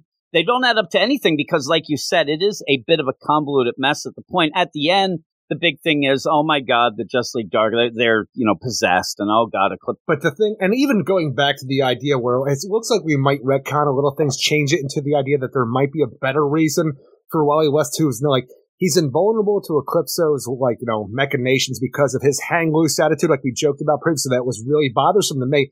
I feel like we might go along and say that there's a different reason that it happens, but we haven't yet, and we just have this being our linchpin to why Wally West has to be the hero of the story, because he's an even keel kind of guy, so he doesn't get mad. I'm like, oh, that kills me. You have one of the biggest bads in the DC universe here. He's taking over the Just League Dark. He's using Gemworld as an antenna. Again, kind of a cool concept, but I need to have a lot more answers before we get to that point. But then Wally just being like, I'm an even keel guy. It's cool. Maybe that's what we're going to do. We're going to end up with the JLC, the Justice League Chill, Eric. And we're going to have, like, Booster Gold. Where's he's Captain on. Cold? Well, he can't. That's not that type of... Like, Booster... It's fine. He's been on Justice League before. Booster's like hang loose, but he's got issues. He's not a calm guy. We need people who hang loose, Eric. And I'm telling you, you have Booster, you have Wally. I don't know who else. Ted doesn't hang loose? He's kind of a sad sack anymore, isn't he? Ted doesn't hang loose. We need hang loose characters on the Justice League Chill. And I think that we only have two. We have a league of two. Well, we'll figure out some others that hang loose. Usually, if you hang loose as a hero, you get killed. So there's a problem. I have like a million action figures in front of me, all these different characters. I keep looking, and I'm like, who is Chill? Yeah, who is going to be Joe Chill? Yeah, again, you might have to go and throw in, Mr. Freeze. Have to go. It doesn't work. I got Kyle Rayner here. I'm like, no, he's had a lot of tragedies in his life. But he still does hang loose a little. I could fudge him on. But I can feel like he'd just wake up and have a bad day and be a sad sack as well. Then you kick him out. I mean, that's part of the charter. And then he takes off his shirt, and then you see that yellow lantern symbol that Sornik burned on his chest. They're like, hey, where'd that come from? And then he talks about it, gets sad. You give him a hug.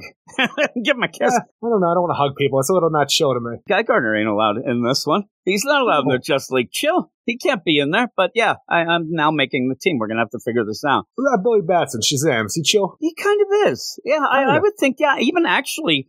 Shazam is more chill than Billy. I mean, Shazam kind of comes... Can we you move the powers around where he gets like the chill of Solomon? Yeah, that's what he gets me. I didn't realize Solomon was so chill. But yeah, you can do that. Yeah, you're a wise old dude. You chill. We have 3 people on the team. We just need a couple more. Who else is chill? The thing is, I imagine though, like Billy's on the team for a little while, then he realizes that Mary Marvel has her own book and he doesn't have one. He's not chill anymore. Yeah, he gets mad. That's the meta reason why he's off the team. Oh man, he's off. But yeah, we'll come up with some more chill characters. There's nobody here at my freaking computer table that's chill. You don't like the chill guys, right? You're more of the intense. Iron from the Metal Men's pretty chill. Yeah, really. Mercury isn't, so he can't be in there. No, he's not. He's right next to Iron. He's a hothead, that guy, and he is liquid at room temperature. But you end up, but that's kind of chill, right? I mean, that's there. And liquid at room temperature, totally chill. Was Superboy, if we go back to when he was in Hawaii, was he, because I get the surfer dude there, but he wasn't exactly chill then either. He had a lot of lady problems. Yeah, he did. Okay, he's not in. And then you think about it, if he thinks about Hawaii and stuff like that, because his first girlfriend, Tana Moon, she died, and they were both living in Hawaii before that, so I don't know. Yeah, I don't think he's chill. We got 3 people, and we're even pushing Kyle Rayner. He might not be able to be on there. He's kind of chill. Yeah, well, he hates fire. Maybe he's got to chill. I don't know. Bart can be on this. Bart Allen, he's in there. We got 2 flashes. Like he's a little bit. I think is he too impulsive to be chill? But being impulsive sometimes might be kind of a weird opposite chill. I don't know. So we end up with this though, with the stuff stuff with the kids. Hey, welcome to the podcast. You end up to the suck. You end up where I love the school shenanigans. I love giving it's Bizarro. it's such a great deal. Yes, that'd be funny. You end up having Jay, who is sad about that, but instead of being Harry... But the thing is, he's not exactly sad, because the thing is, he's disappointed that he doesn't have Speed Force powers like his sister, who can go and do a lot of stuff really quickly. But he seems to be well adjusted with the idea that he doesn't have his powers anymore. Well, instead of being Harry of the Spy, he's being Jay the Dick.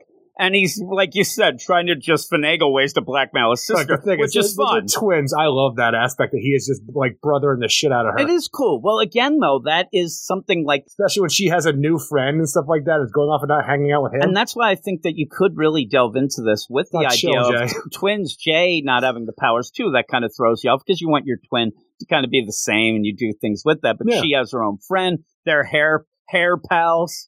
Right? They're going off. Yeah, I like that. And you end up having the stuff that is so weird to sit there and say, okay, finding out that Jay ends up like Milhouse playing tetherball by himself, but then pulls it around to say it's just so I can win. I can see what he's going with there.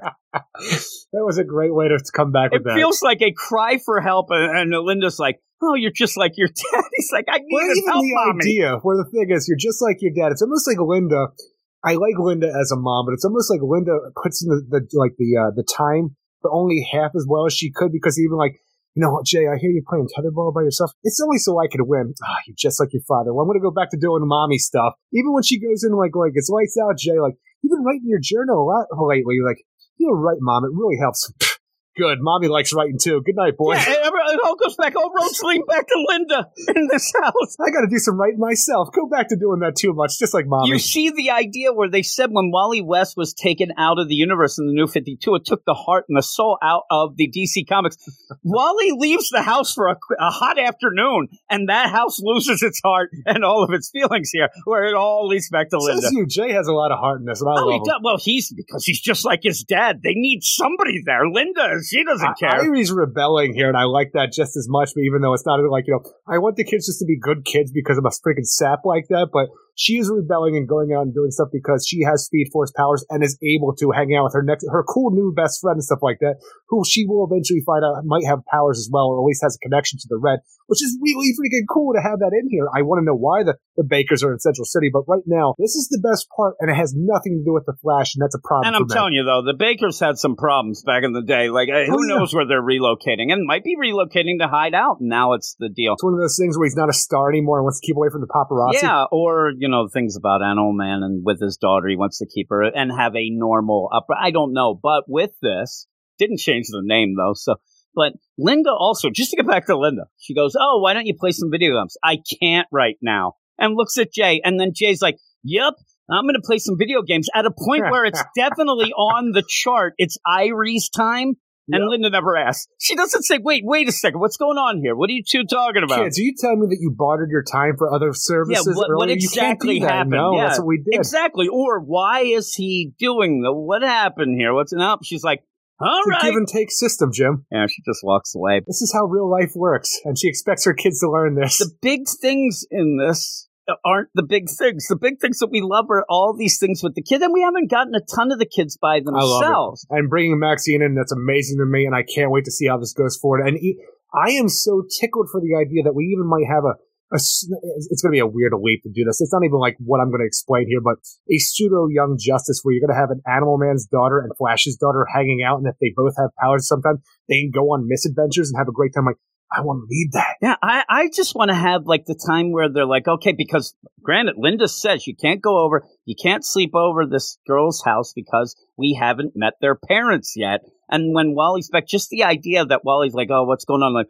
holy crap, Animal Man! Like, buddy, what are you doing, buddy? Like that sounds like a lot of fun. And I think I want to know if Cliff's still alive now with the freaking world being rebooted the way it is. I hope he is. That guy. He actually. I love Cliff a lot because he looks like what I imagine like a down and out Roy Harper would have looked like as a kid, but also reminds me of the kid from the Terminator movies with the red hair and the Terminator 2. You're talking about the kid from Salute Your Shorts. Yeah, Salute Your Shorts guy. He looks like him. Not that I like that guy, but it makes me giggle. The only thing that... So you're telling me Cliff was pretty cool, right? I like Cliff, and he had a bad time. The only thing that really felt forced in this, and I don't know why it was thrown in here, it made me roll my eyes, is, oh, what am I going to do? This action log has no action. I should go play a sport, find a friend, read a comic. I'm like, no. You don't need that.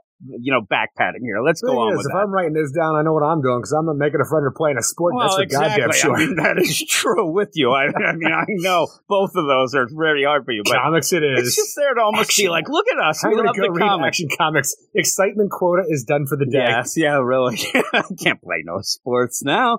But yeah, with this, I really like those parts. Sitting there playing beer pong with myself. Sports. Yeah, that's when you end up, Mom, I was playing beer pong by myself. You're like, you're 11. That sounds like a good time. Your mom wasn't exactly the one with the greatest decision makings herself. Tattoo. But you end up here with real fun with the kids, and that's great. The overall story with that's supposed to be the big stuff. That's universal. I don't care stuff. about it. I really don't, but Because I have so many questions beyond what we're dealing with. because it's almost like the idea of the Justice League book. Like the big thing should be the thing, but you like the backup with the JLD better. This, I'm like, oh my God, Eclipso, Gem World, Big Antenna. No.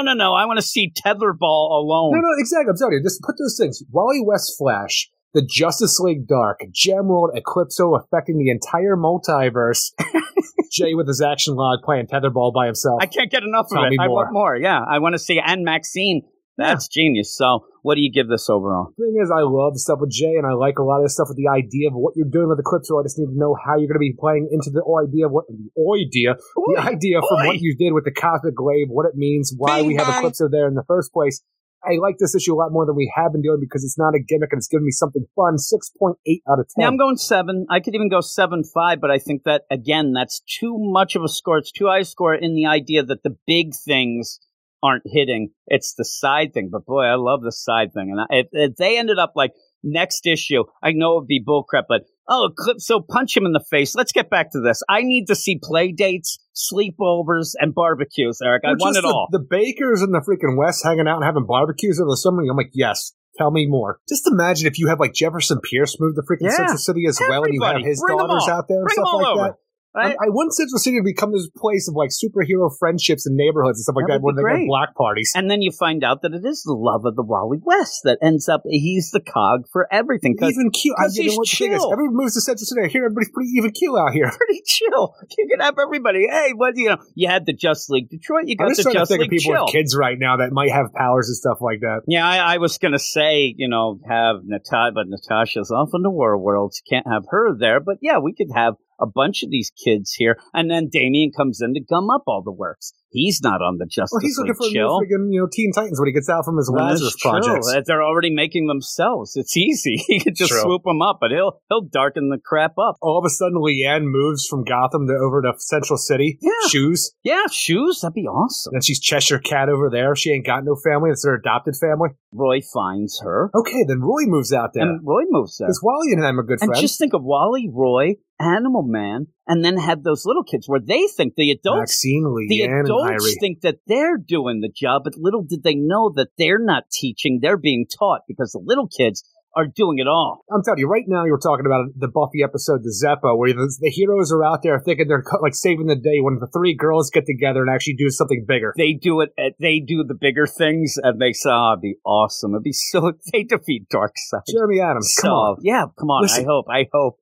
It's so cool. But yeah, screw it, Eric. I'm going 7.5. I'm just going to go up because just talking about those parts, I was so excited that, yeah, the other stuff, okay, we'll get to that later, but I like that stuff so much with the kids and stuff. And it was missing a bit from this because we were just going like, hey, let's have some time with Wally, but I like them by themselves.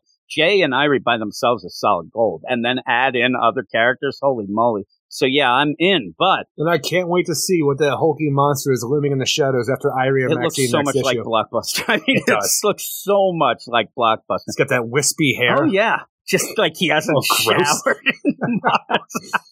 Well, again, Blockbuster not hitting real hard right now, right? I'm at the store. They're not around. I didn't know if you know that. Am I your bias in this podcast, Eric? Are you your own bias? I don't know what that means. Okay. We'll just take that as a yes. We're going to go off now to some email, and then we'll be back with even more books. Where's the e-biz? Yo, it's mail call. It's Mail with Eric. Hallelujah, it's Mail with Eric. Oh yeah, it's Mail with Eric. Hallelujah, it's Mail with Eric. Oh yeah, it's Mail with Eric. Hallelujah, it's Mail with Eric. Oh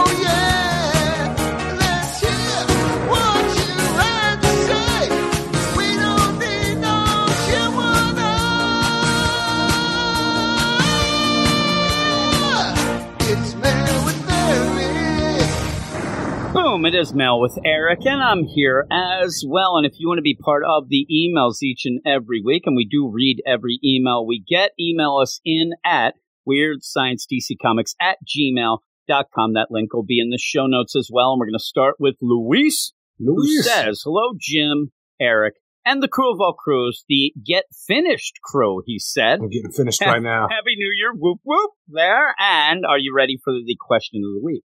Now, he says that. I think he should have had that plural, Eric, because there's two. But we'll start with the first one here. And you will like this, because I know that you end up talking a lot about this at times, and it makes me giggle when you do, where they had that Smallville deal where people got powers that kind of coincided with things they were doing or how they acted. You always bring that up. And in Smallville and Flash, an event happened, and people got powers normally coincided with something they were doing. Like if you were inside a freezer, you'd have ice powers. If you were making spaghetti, you'd shoot spaghetti. You got Italian powers. Yeah, he shoots spaghetti, and somehow you fart out oregano, is what I think. And then as you do that, you're cranking your crank like it is the hey, you wanted the pepper. My crank? You wanted the pepper. It's like one of those pepper mills. Oh, you're cranking your crank. You shit out oregano. Because oregano is shit, Eric. I'm telling you, I had problems with oregano. We went to a pizza place we don't usually get because Alex got us a gift certificate and gave it. It's where he likes to go, not where I like to go, Eric. It's supposed to be for me. Where do you like to go? I like to go nowhere. You like to go where it's cheap and they'll put oregano over everything. I go to Johnny Rockets in Sellersville, Eric. They don't put the oregano, but oregano is there to hide the shit. I don't need that. What am I, Christopher Columbus? I don't need that, Eric. I'm not going on the spice trade. I want pizza. I don't like the oregano. I don't like it because this is the thing where I talk about the idea of having green peppers on cheesesteaks. It's not that I don't like green peppers. It's that the peppers overpower the other flavors. I like to have the flavor of what I don't need to taste oregano. So, you love bacon cheeseburgers and the bacon overpowers everything. No, I told you that's the problem. A lot of times I don't like the bacon, and I haven't gone that way a lot of times. When they say, you want to add the bacon to that triple whopper, I said, what do you think? I am a Rockefeller. You were in love with the idea of the Baconator. Yeah, and then I eat it, I get sick. Again, these are things that I was intrigued and really wanted, and then I'll get in moods. And what to was want that, them again. Little Caesars with the bacon crust or whatever it was? No, that was the pretzel crust. That doesn't overpower. That's not an overpower. No, I'm saying the one before the pretzel crust, there was some bacon thing that you kept getting. Yeah, no, that's I have kids who want that shit. I don't love it. I just like a regular plain. But we go to this Johnny Rockets. What I want is sauce and some cheese. Possibly some crust, right? We have all these amazing pizza places. 5 minutes anywhere you look in this town. You're going to a whole other town to go to freaking pizza. Damn right. That's how I roll, Eric. I do not settle. I'm not Jess here. Seriously. I'm going to get them. No, they again, you want to wrap it all around? They were a really good kick-ass special, Eric. You can get 2 pizzas cheap. Exactly. But I do like that. They have a sweeter sauce that I do like. Okay. I just don't. The oregano where any sort of thing, if you have, I like those oregano, combos, and they're supposed to be pizza combos, but you only taste the oregano. That is just the generic deal to say, hey, it's Italian, because I say no. And it ended up making me sick is what happened. I didn't like it. But besides that, I don't even know what we're talking about. The spaghetti. You're shooting spaghetti. Based on where you're around. It's almost the idea of the Teenage Mutant Ninja Turtles, like, basically, whatever animal you were around when the mutagen hits you, that's what you turn into. Exactly. So if there's no animals around, then you become Super Shredder. Yeah, really. So what situation do you think you would have been in? What powers do you have? I mean, obviously, I'm Swamp Thing. I got the power of mold is all I would be. Because I'm down here all the time. I'm at the cardboard box factory getting affected by some, alien meteorite that crashes down. You know that I have the ability to fold into a freaking rectangle now. It's the fold. I thought you were just going to be made of cardboard and you have to avoid like any sort of rain or water. No, the thing is, you're the incredible folding man. I'm just going to be hanging out having Eric shade time, smoking a cigarette. That alien meteorite or whatever happens comes down, and I have the ability to turn into smoke. You could do that. That'd be cool. I just want you to still be folding because, like any fight, you'd fold. You're there. You're a coward, is what I'm saying. I just don't like violence. Yeah, that is true. And then you don't like. You'd be a bad superhero. You don't like violence or confrontation. It's true. So you'd be just there. So I turn into smoke and exactly. You know what? Away. You're now a member of the Justice League. Chill. It all works out. You are the leader. We did talk. Because I'm not too chill because I'm anxious all the time, especially around other people. you don't need to admit that, Eric. Just get on the team. And seriously, I think Dick Grayson is on the team. We were talking about that as we ended that last section. So Just League Chill, Dick Grayson, and Smoke. I don't know. The Smokey Teen Joe Titans over Academy, here. him and the rest of the Teen Titans are talking about killing a 14-year-old who's actually a centuries old. Yeah, this but week. I don't isn't know. that the thing? They're like, why are you so nonchalant about killing somebody? He's chill. He's chill. You might say the killing's bad, but he's chill about it. You don't care. You're Smoke. What's your name? Just Smoke? Smoke? Is that what it is? Oh, my God. We better run from Flavor Country. He's going to get us. Oh, no. There you go. Oh, my God. Here comes Secondhand. He might be Smoke, but he certainly is unfiltered. Boom, Eric. It works. It does. You like that? Number 2, what comic book character would you like to have a conversation with? Well, obviously, I want to talk to Smoke. That's who I need to talk to every week. Too much. Comic book character I'd like to have a conversation with. Probably just Kyle Rayner about comic books in general. You would do that? I mean, if it's a conversation, it's one thing. But if you're doing like an interview, I might want to talk to like Lex. Did he say comic character or superhero? He just says comic book character. Okay. So with that, seriously, Lex is a superhero to all. And maybe I'd be the one to get to him.Maybe it just takes one positive Jimmy to go He's and gonna sit kill down, you and your family. sit down with Lex and talk to him about, life and love. But you don't know anything of either of those things. Neither does he. So maybe we can decide to seek him out together, Eric. Maybe we could. Maybe he'd give me some money at the end, too, to just leave.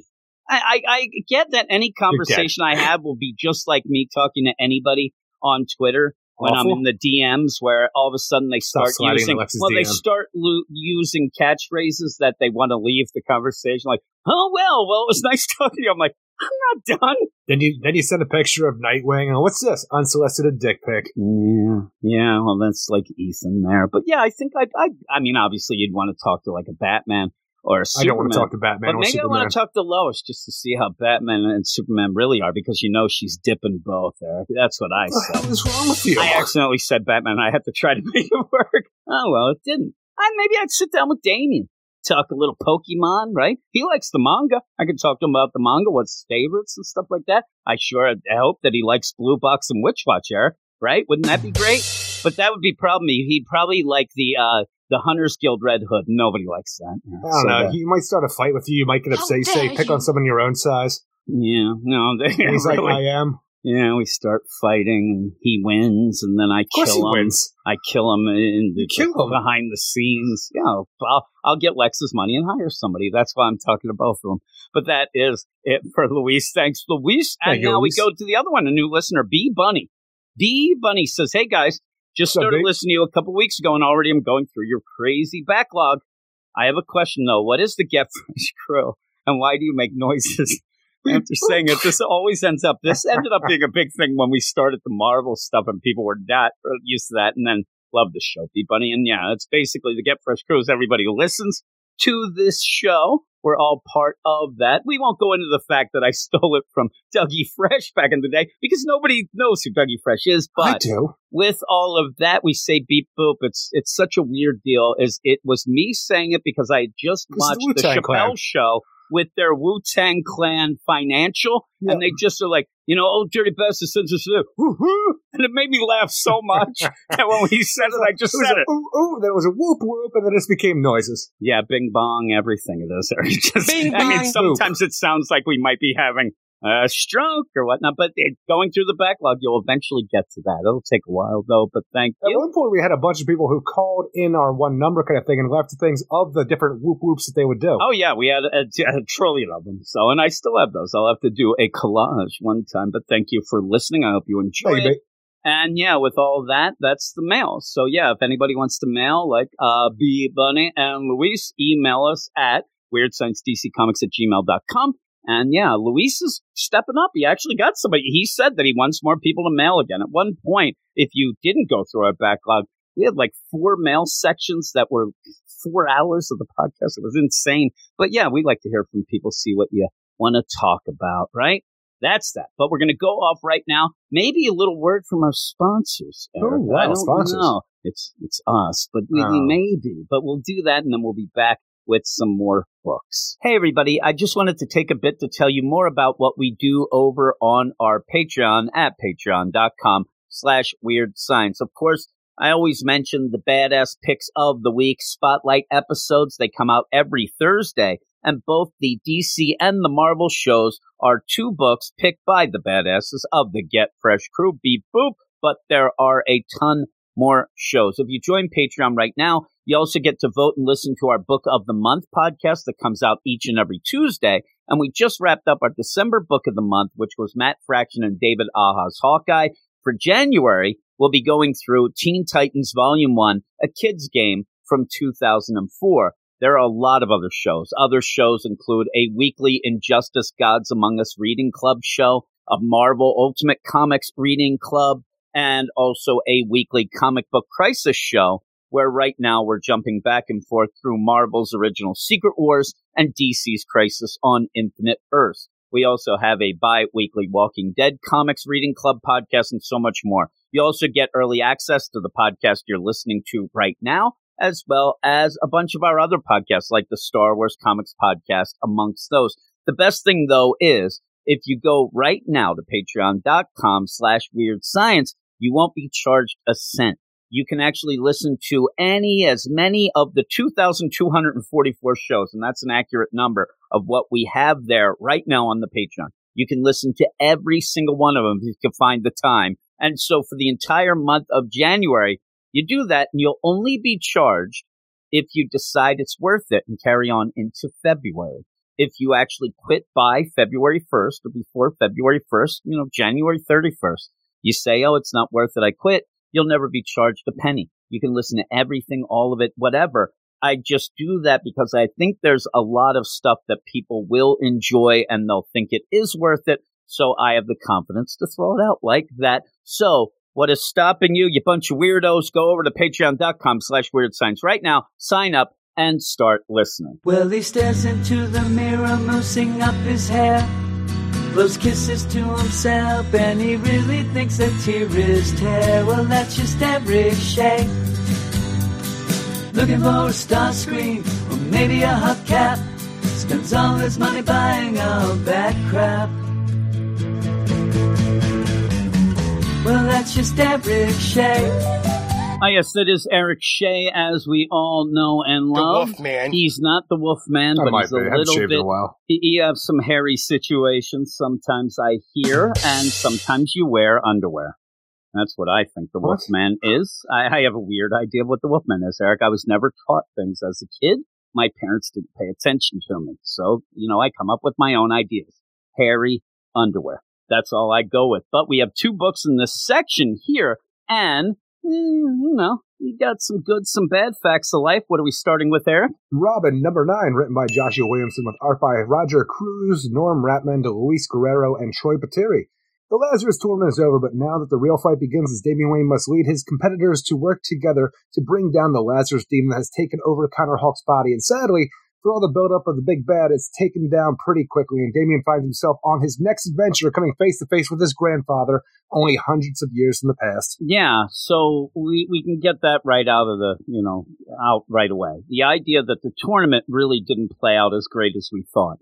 The big bad at the end really was lackluster. I still like this book a lot. Me too. This book may be my book of the year. I haven't really decided fully, but it is one of the ones that is battling out for book of the year. So with that, there has to be something else with it going on. Why do I love it? I love the characters. I really like the interactions of the characters and even the potential and what you could get in the future, almost like what we were talking about, probably a little too long. In Flash, the idea of thinking of these characters going forward and doing this, I really do like that. I'm not going to pretend, though, that this issue doesn't have a huge problem in all of these issues leading to this big bad for it really to be completely lackluster. But if you're going to go with the courtship of Damian Wayne here, the idea that he's able to, father? Yeah, well, I was good. When he's able, and he looks like Eddie Munster, so it works. You end up where him being able to rally troops and actually inspire some people is actually a really cool thing. Well, not only that, it's such a great thing dealing with the grief of Alfred's death, which we've really had as the background of this entire thing, putting Damian Wayne on his own out and about, even going for the Lazarus Island to prove that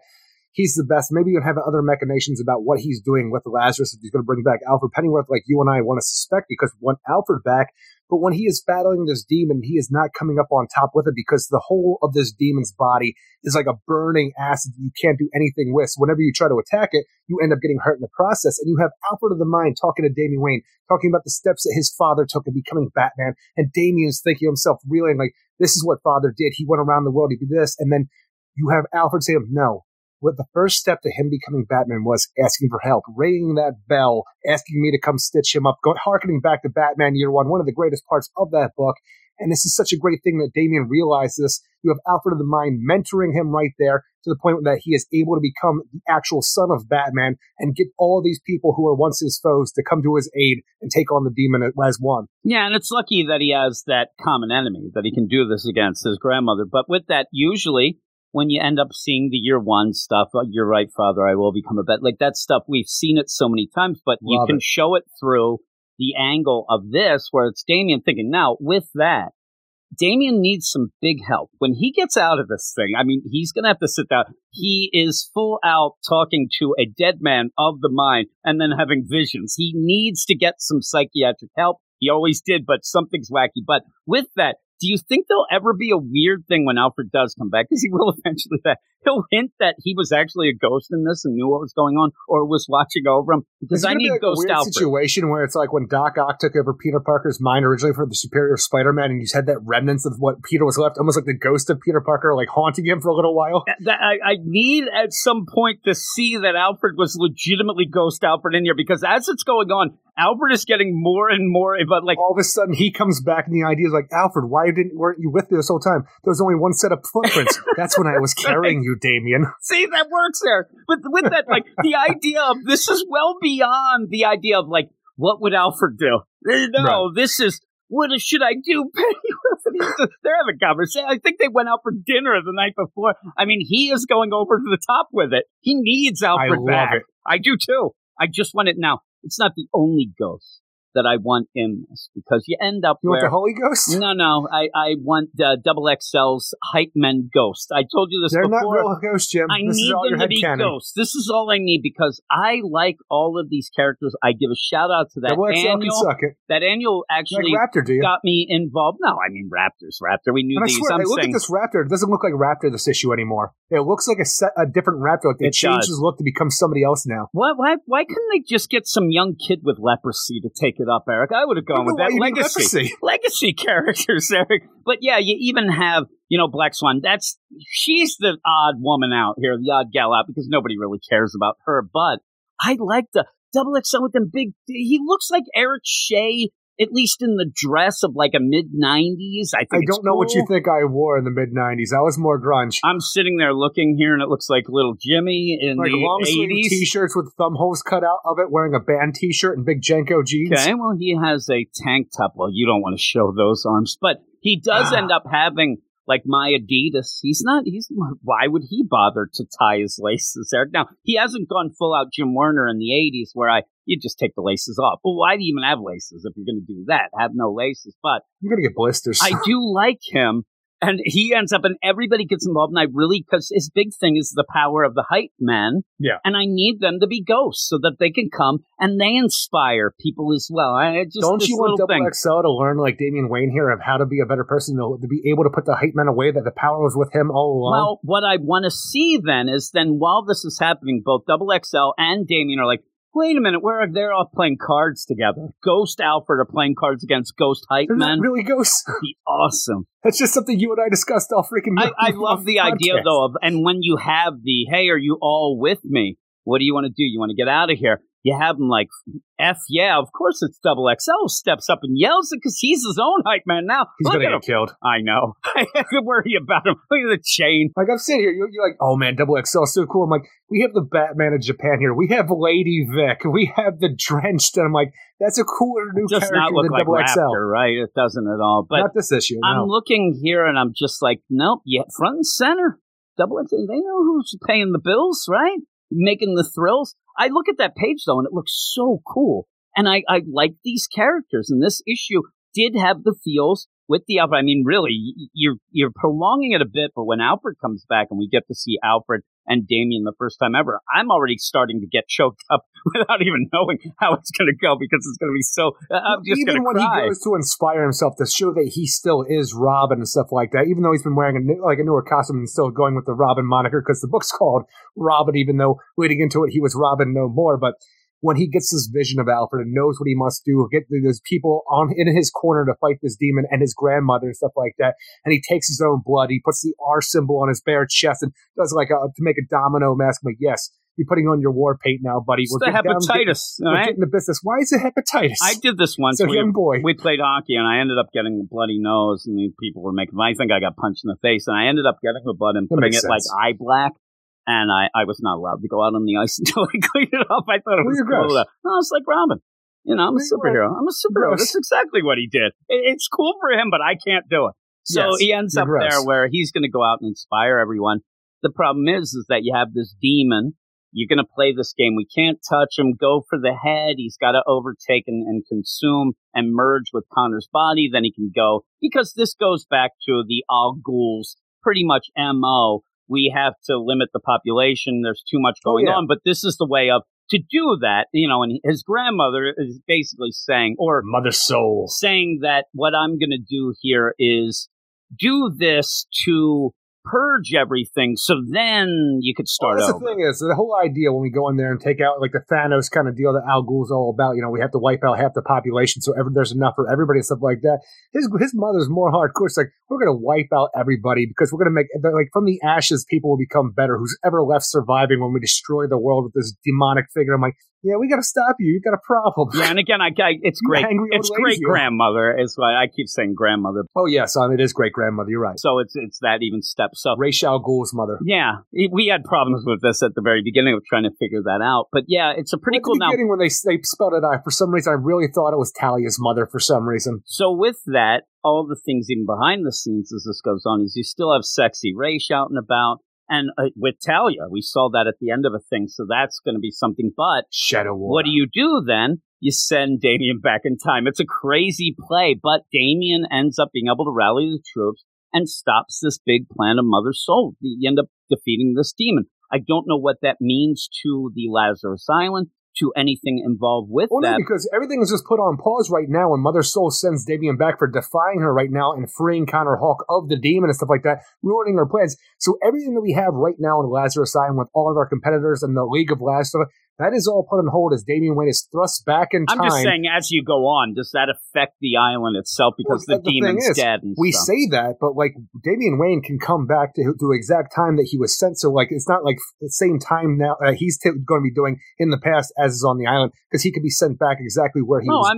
I'm not saying in the story or whatever. I'm saying I wonder how the island gets affected by a dead demon that's supposed to be kind of powering things and whatnot. Does that do anything? Go back into your Lazarus hole, demon. See you next tournament. I mean, legitimately, there could be a point where Damien might come up with the choice of I can kill my great-grandmother and end this right now, and he'd have to figure out what the deal is if there's, that sort of time travel, timey-wimey stuff with that. But obviously, she must have sent him back to learn a lesson of some sort, so I wonder what that would be. And we're just talking about the idea, too, where, she opens her mouth and does some kind of weird magical voodoo that, like, this green flame shoots out and envelops Damien to the point where he just like, why am I in the desert? Oh, my God, it's my grandfather as a young man. Dum, dum, dum. But this could all, like Alfred, be of the mind, and we don't know it. I mean, it looks like the way that it's played, you do really have him do something happens, with that. Because and then even with the thing is, this could all just be a projection where Mother Soul knows because Mother Soul is right there back in time. True.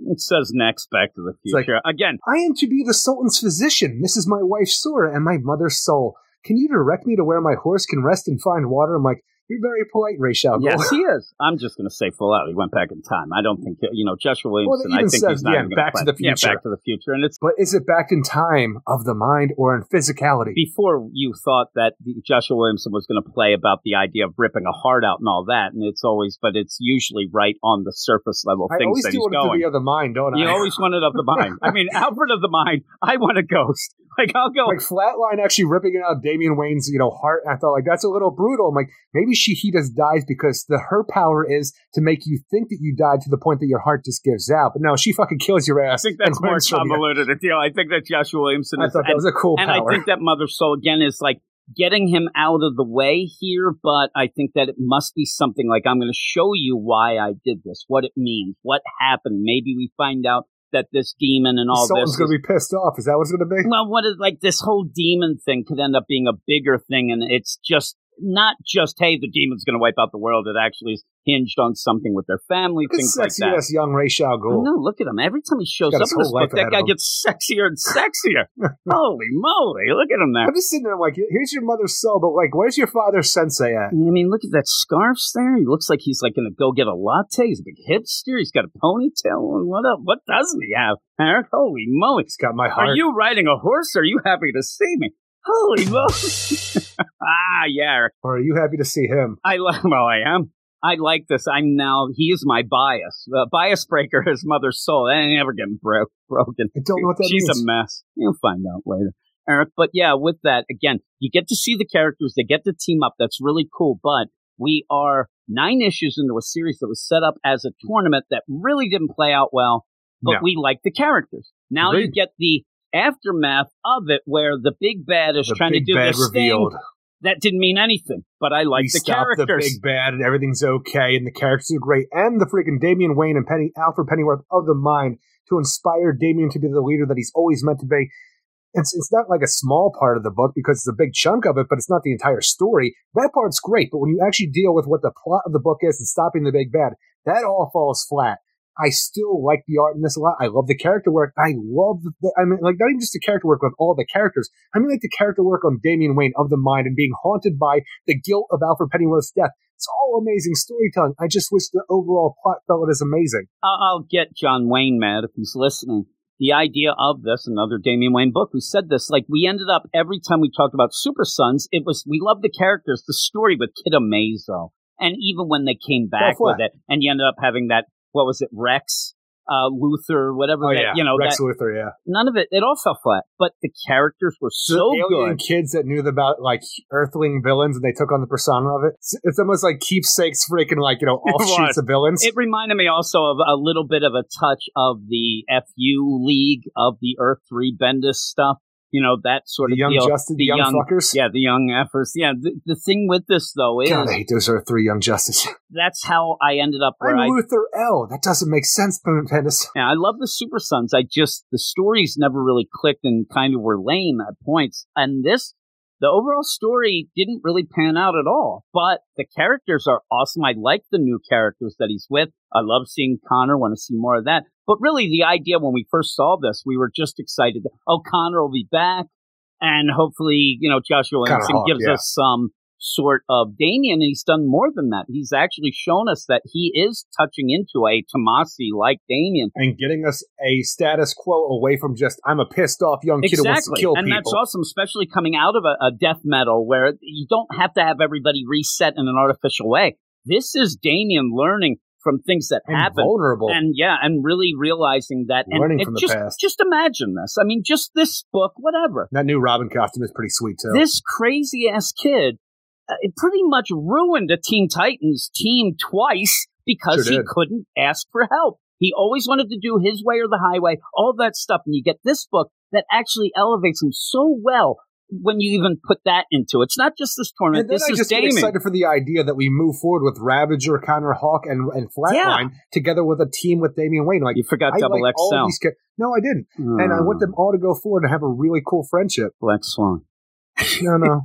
She does a little ballerina move. I'm not saying Raptor either. I told you that. I'll even throw Respawn on there before I throw in freaking Double XL. We Respawn actually doesn't have much. I wish that he had, but I'm telling you, Double XL is a fun character. And also with that, here's the deal: if you go and have a team, that's what you need, though. You need the jerks to play off each other. Who's in charge? Damian's not a jerk anymore. He will be if Double XL keeps pushing his buttons. I think that he mentors Double XL. That would be a great progression of a character who never could lean on anybody and thought his way, and then you end up him seeing, man, I was a jerk, wasn't I? Because he even looks a little like him if he shaved his head. If Damian did, so I like that.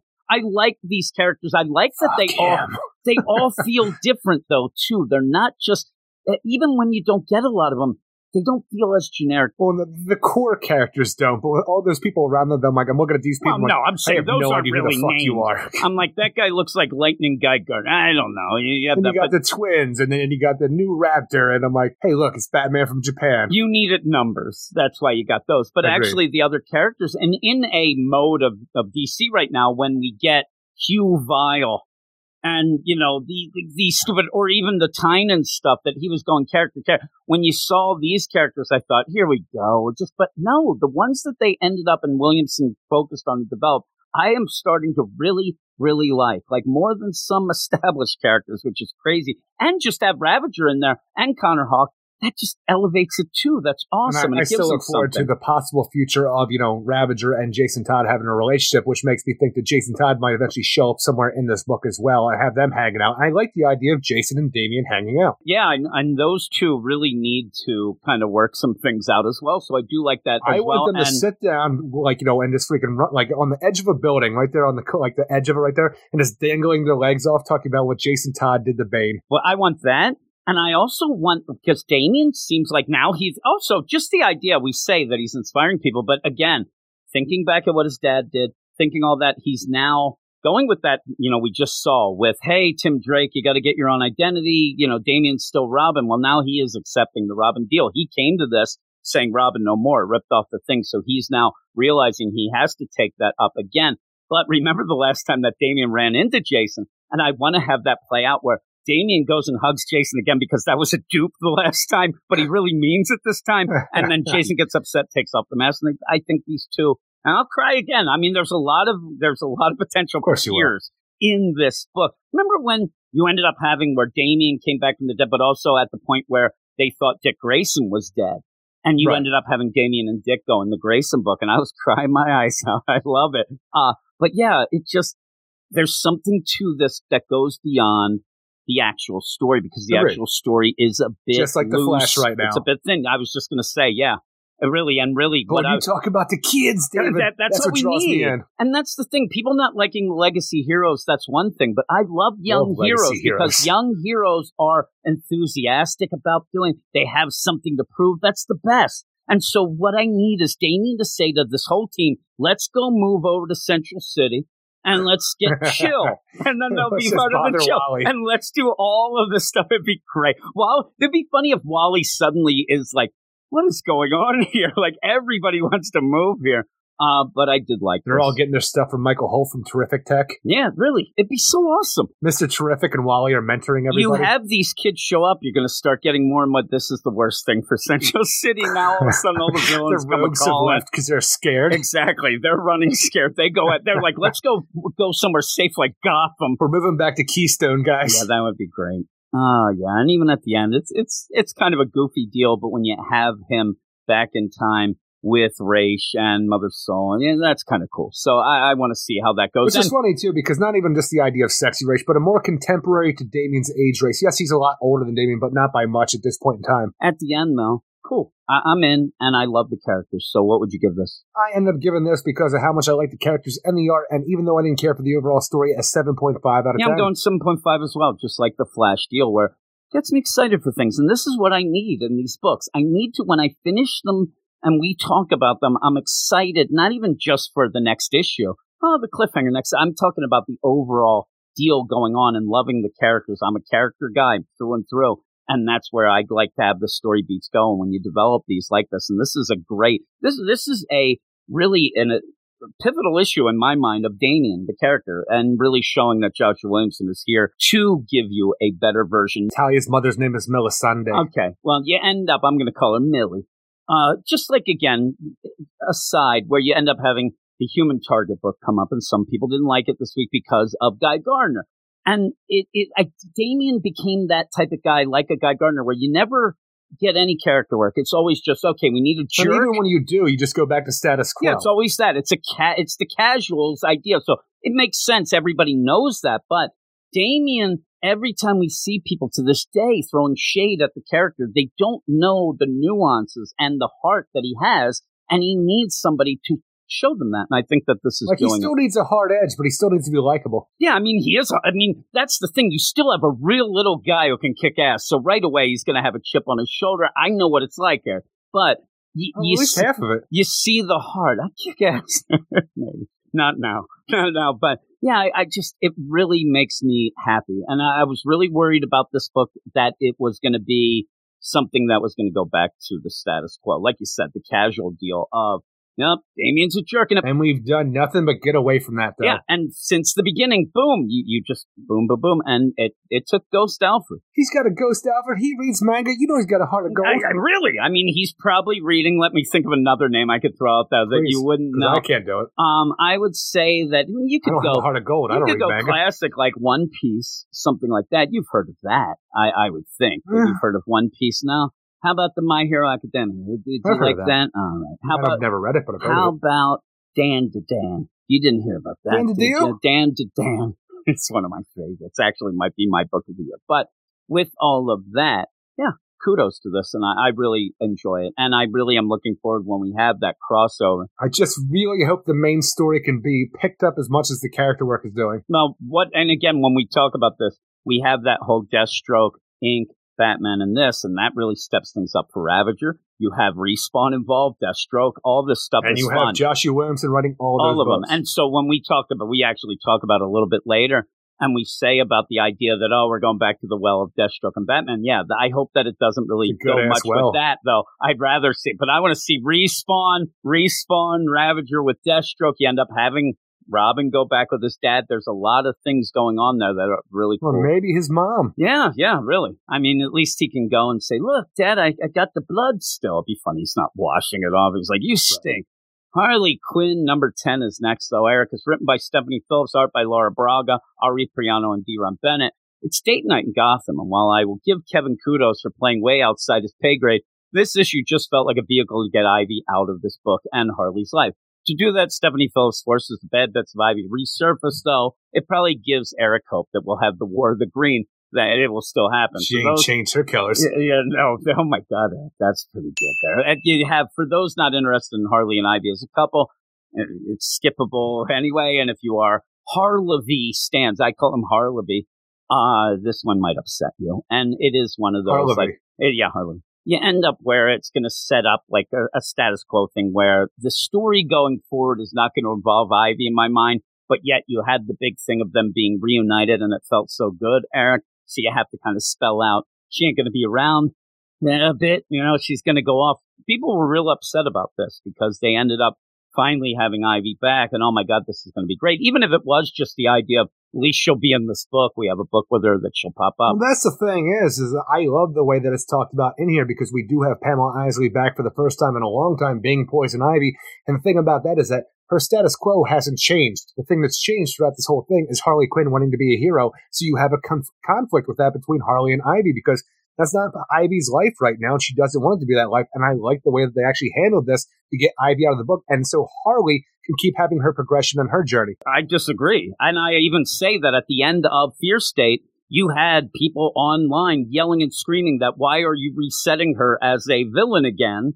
But it could be just death metal. The Queen Ivy won out. Well, to a degree it has, because even before we had a Caucasian skinned Pamela Isley, and the whole idea that the green was like, taking more control of her, making her more of an aggressive person, and with the green skin being the norm of that feature, you still have the green skin now being the norm that she has here, so maybe she is more of an aggressive figure. Well, if you think of this anything, she is leaving this book because they don't want her in the book.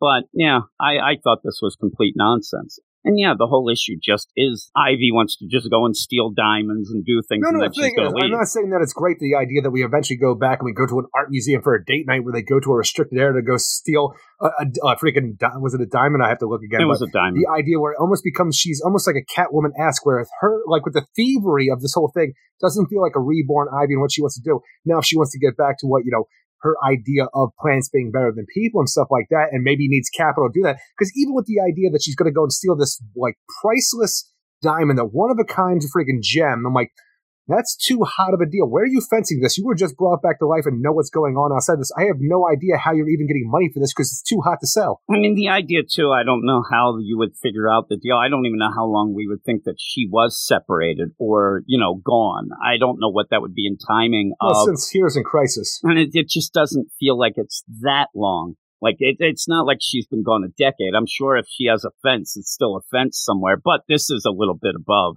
just a normal fence. But then she attacks the guards. You really go over the top, I thought, just to show that she isn't, going to be kind of like Harley wants to be. But again, what I get from this, and especially what we've had recently and things like that, is that you got to get Ivy out of the book, but also you're now elevating the hero-ness of Harley by showing that Pamela would never learn, or she's just going back to what she was before. This is Harley's journey, not Pam's journey. And even though we had like the best parts of Pamela come back together with Queen Ivy, who was more of like, the green connection, the unrepentant hater of mankind situation that she had going on there. When they're combined back together like that, maybe she has more of the Queen Ivy aspect. Like, you know what, I was put whole again once, but that Queen Ivy aspect, I do hate people pretty much, so maybe I do want to go with more of that side. I don't even think we're going to address that again, or they would have maybe addressed it here. I just think at the idea when she ended up saying to the gardener, how dare you do that?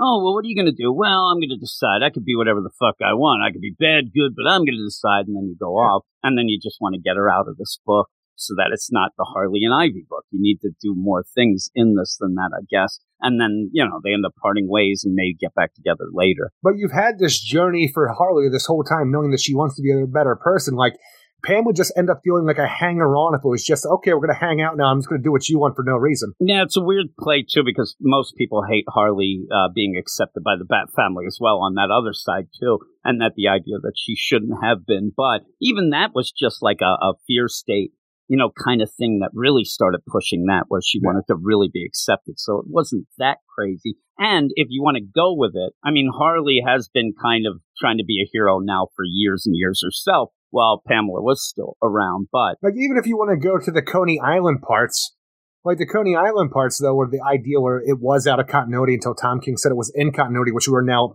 in continuity. She was being a hero throughout that as well. She's just back in Gotham now after doing some Task Force X stuff, and she's continuing on. She's going back to the Source Cell and trying to get in with Batman, because it seems like with everything that she has done, it's been against Batman, it's been against Gotham, but if she can get his acceptance, that means that she's actually turned a corner in her life. It's the book, in my mind, needs to find what it's going to be now, since it was hijacked for so long, doing a weird thing even with Keepsake, which was sticking around, which is problematic in my mind just because I don't care about him. But Kevin, he has grown on me. I like idea Kevin. Of Harley is the mentor of Kevin, and I see that Harley is crazy. And the thing that we find out in this book, much to my chagrin, is the idea that Kevin's not as crazy as Harley. It's another of the mind. The woman that he met on the street that were kicking the magistrate ass with him previously, I really thought it was of the mind, and it's not of the mind. She turns out to be a real girl who is now his girlfriend that he's going on a date with and having a double date with Harley and Ivy.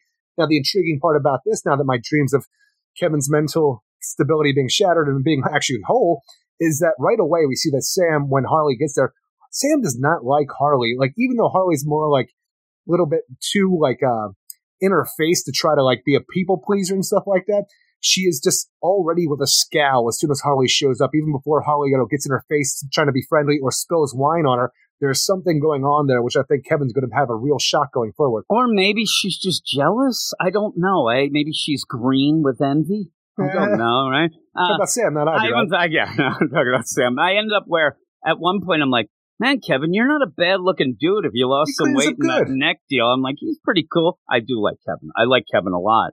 I've liked him more than I ever thought I would with that big goiter neck. I ended up where I go, and it makes sense, but really, when I open up this and I see freaking Hugo Strange and Keepsake, I'm like, really? Like, God, this is something I need to leave behind. And I thought we were. We thought we were out of fear state, and this is all going to be left behind.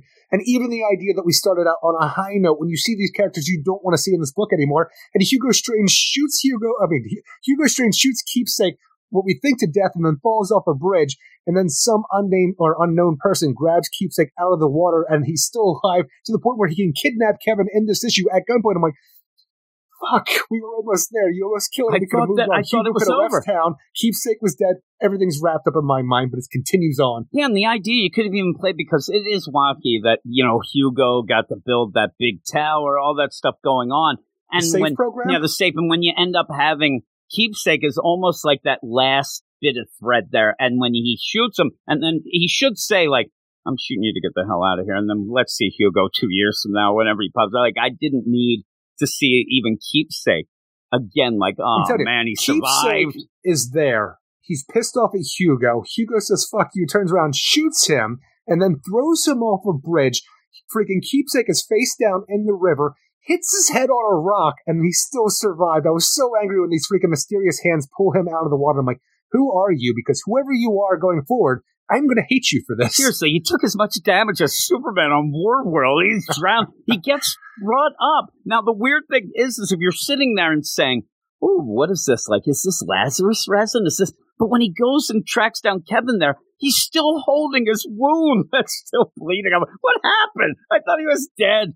And he's like, hey, let's take a walk. Sometimes dead is better, and Keepsakes it would have been. It would have been great. Kevin's like, I'm not much of a walker. I do like those, hey, lover boy. I like that, but it was just crazy. I just like how happy Kevin is, though, with the idea that Sam is his girlfriend. She's like, you're my girlfriend, only if you're my boyfriend. And Kevin is over the moon right now because under the tutelage of Harley, giving out the freaking Joker stuff that he did, he has found a place where he finally belongs, and things are going like, all Millhouse for him at this point in time. And like, I'm actually happy for this big-necked motherfucker. It's a weird situation. Look at him dancing around with the hearts up there. I'm so happy. And here's the thing. This is, again, where I guess this is the week of finding the side stories are the things, because you end up, it's almost like you go and watch American Dad, and the main story isn't as good as the we're side going for the one. Roger B plot? Yeah, we're going Roger, Steve, they're on a road trip. So you end up where Stephanie Phillips has done a really good job of a second chance story, where others tried to throw that at you and try to force it in.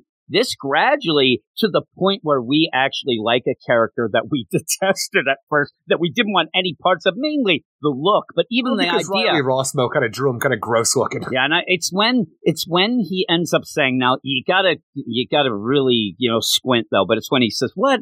Did you say you're my girlfriend? I'm like, you could be a handsome dude. Plus, get rid of that green hair. You got to step away from this Joker thing, pal. But he looks pretty good. I think it's just bad lighting. Doesn't he just have blonde hair? I don't know. And that it looks really green. Maybe that's the play of showing that he's like getting over that, because he should at points it actually changes a lot. I think it's just the lighting. I'm pretty sure it's just blonde. But yeah, he ends up when he kisses her. Oh my goodness. Look at him. He could have been a football player. He would have been a lineman. He's also a catcher. He's also, let's just go with all the fat kid things, right? With that though, he's getting more smooches than me.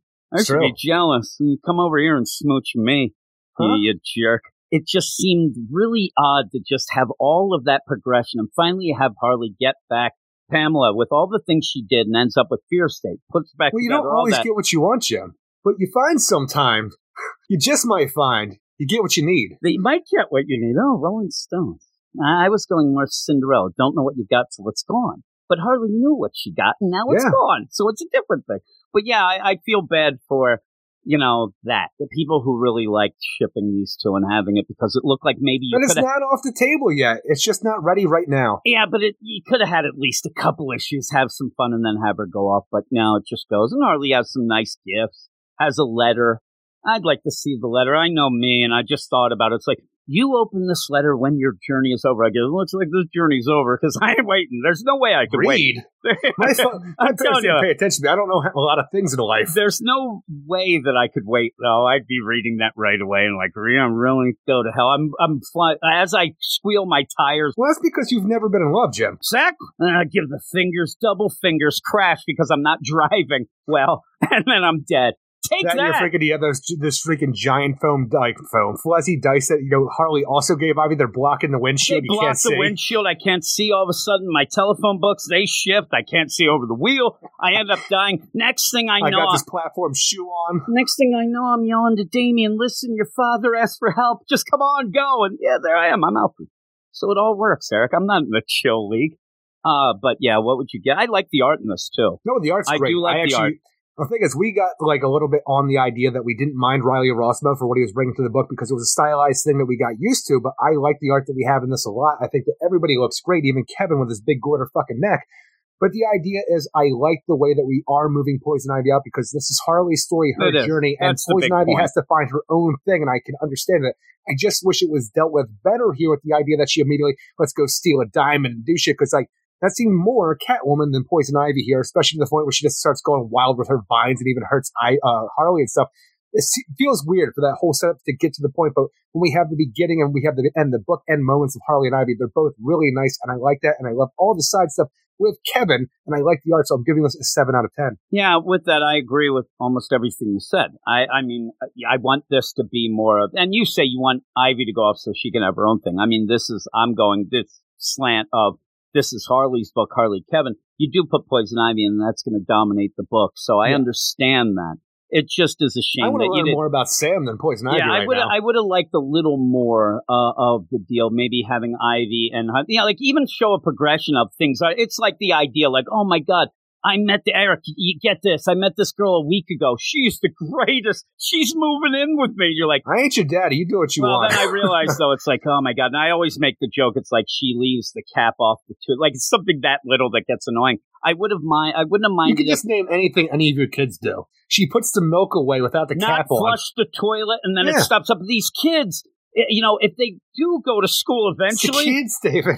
They better learn what a plunger is one of these days. But with that, I might have liked it. Like you, their parents didn't really teach them much. They didn't. And really, I guess, because I then plunged it, I'm not really teaching them. I'm kind of enabling it. But I would have liked maybe an issue or two where you did see that this newfangled Harley isn't jiving. It just seemed very forced. Go, let's go get this done. Let's go. And everything felt really wonky and forced. So that's why it kind of pulled me down. If you saw some gradual deal, 2-3 issues where Ivy's there and Harley thinks this is the greatest. Let's go. We're going to help this. And she's like, what? I'm not doing that. I'm going to. And then finally, like you said, it could end with this scene, but the scene gradually goes where you see that she needs some cash under for her, her eco-terrorism and things, and then that would have made a little better. But money don't grow on trees, much to her chagrin. Yeah, really, she's trying. She's been doing. It's like the plant alchemy she's doing.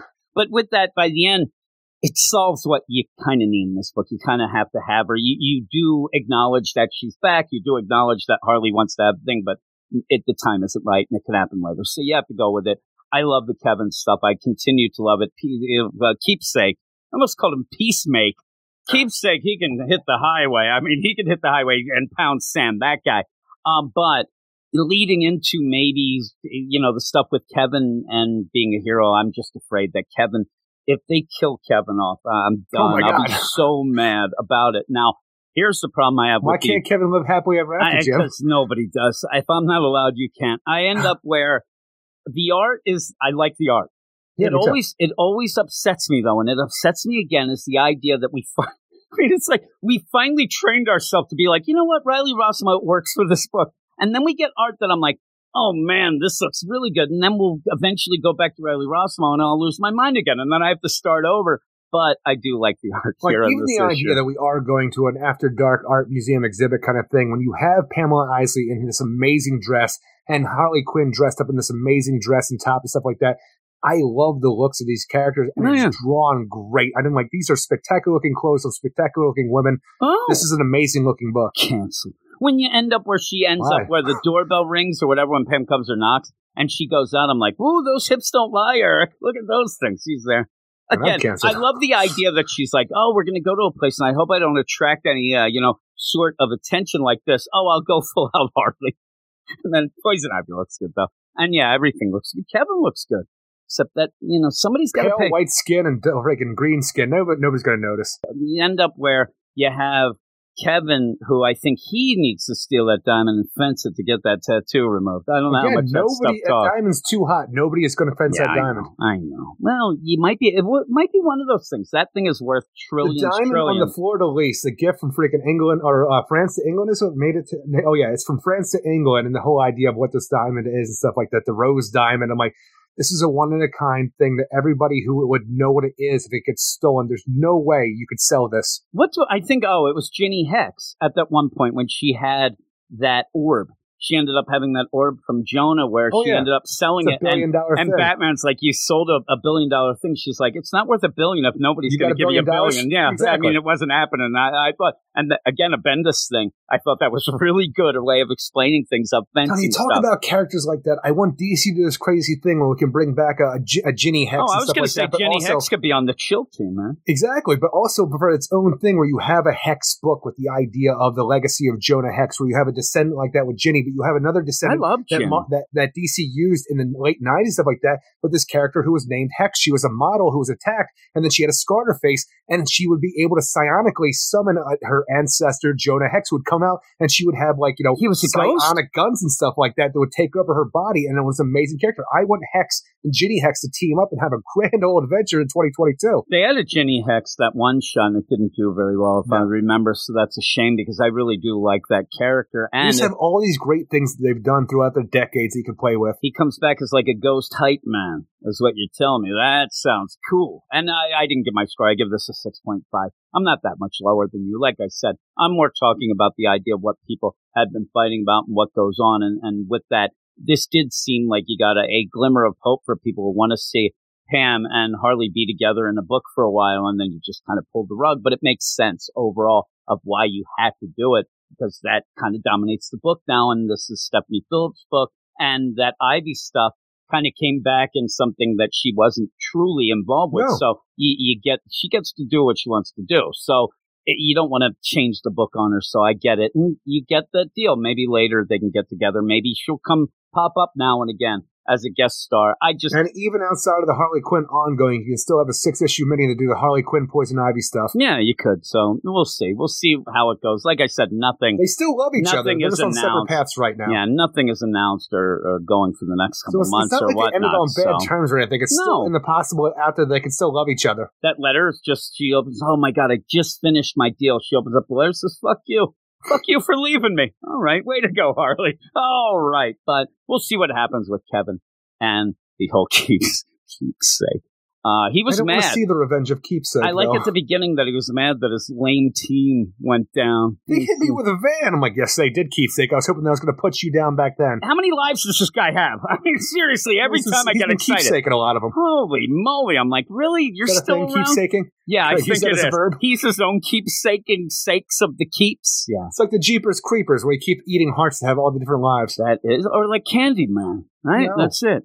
He ended up his caucus of corruption. I like that, trying to I always make it a forget what thing. that's called. I have to go back. He's trying to make it a thing. It It's ain't sat here, working. totally forget I every like time. it, the whole thing that Hugo does not have nothing but a scowl on his face and doesn't even want to look and keep saying, oh, they're doing this. You and me both, Oh, Hugo. It makes me laugh. You're going over Lover's Lane Bridge. I'm just calling it that now. Oh, go. All right, then. 6.5. But that's the end of this section. We're going to go off. We'll be finishing up the book with a bunch more books as well. Right after this.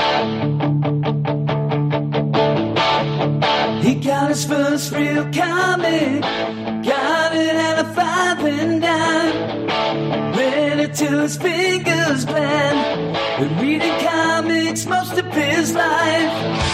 Him and some guys from school, they had a book and they tried real hard. Jake quit, Knuckles got married. Giannis was never gonna get far. When he looks back now, did he have a father ever?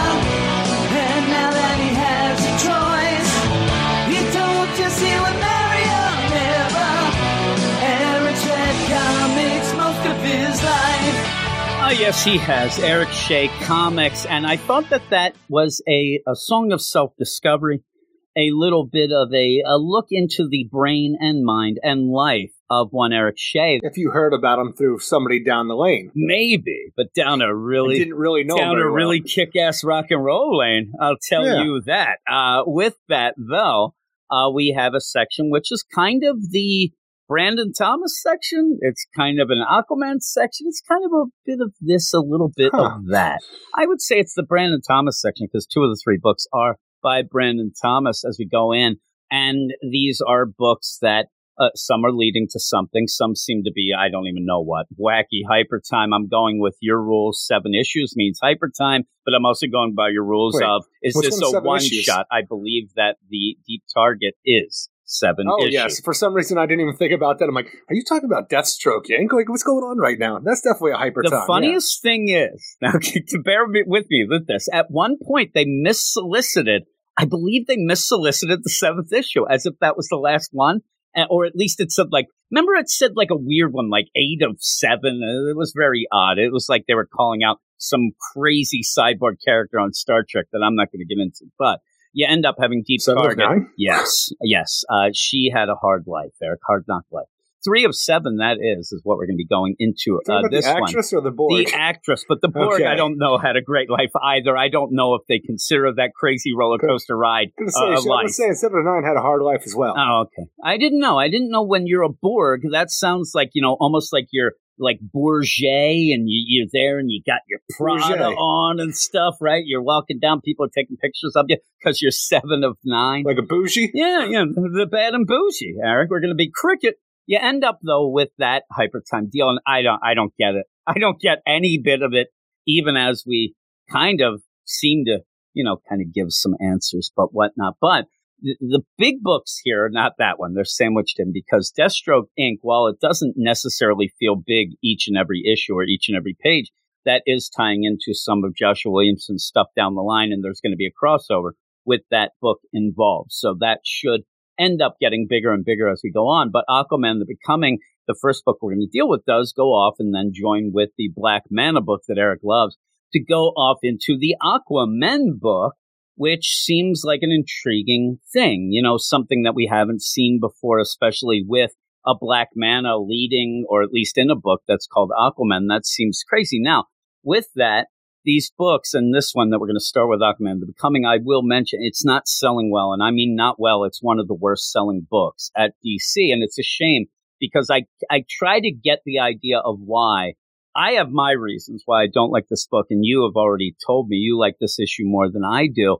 But it's a shame because I think Jackson is a really cool character, and I want more people to get exposed to him and enjoy him. I just don't know that this book is doing it in a way that can be accepted by just, people off the street It's a just weird wanting to go. situation where you have the character that he was, introduced back at Brightest Day and stuff like that. Then you pretty much erased everything right after that with the New 52 after Flashpoint. So you didn't have him for the longest time. But during that time period, even before that, you had the character who was created for the Young Justice cartoon, and he was just called Calderon. And in that, he is a very kick-ass character that a lot of people fell in love with, and they see him as the leader type of the team in that whole thing. But he's a very different character of the Jackson Hyde that we have here. And what you have here is a character that's been around for over a decade, but little has been done with him as a whole. Pretty much, what was done previously with the idea, his mother's a Rebellion and his father's Black Manta. We just kind of have recycled that idea the entire time. The shock deal of Black Manta's son, and that does Exactly. get you. Oh my God, he works But with Aquaman. now we're finding out more with him here in Aquaman the Becoming. Yeah, now with that, as we go through this, and I'm sure we'll disagree a bit of some of the things here, but with that, and I've said this before, especially what we're doing now, and this doesn't necessarily have as much to do of a new Infinite Frontier, new continuity, everything matters, whatnot, but I think that some of these writers, maybe a Jeffrey Thorne, maybe a Brandon Thomas here, they have to look at the stats and see that while I start to get a little upset, but Nightwing is selling better than it has in years. Tom Taylor doesn't necessarily sell just because of Tom Taylor. Some of his Elseworld stuff does, but one of the things about that book is you'll see it on a ton of end of year deal where it's just a kind of surface level fan service deal, but it's giving people who haven't read Nightwing ever or have kind of went away a jumping on point to go and enjoy the character and see why. I think that this book should have been more about showing people why they should be interested in Jackson. And he's already giving you deep dive. And I think that it's not playing out well. I think that the deep dive should have been kept for the Aquaman book. Give this where you're just like, hey, everybody, Jack, he's an awesome character. Get this. And it might be on repeat for you. But that's kind of how some of the stuff in Nightwing has been as well. But it's really playing off well with people. And people seem to be going towards that. and not avoiding it. And this book seems like people are avoiding it. And it's a shame. Me and you were talking about it. And yeah, I don't like this issue. But the idea where I get worried, I said that, and people were arguing. It's funny, too, because I don't like it.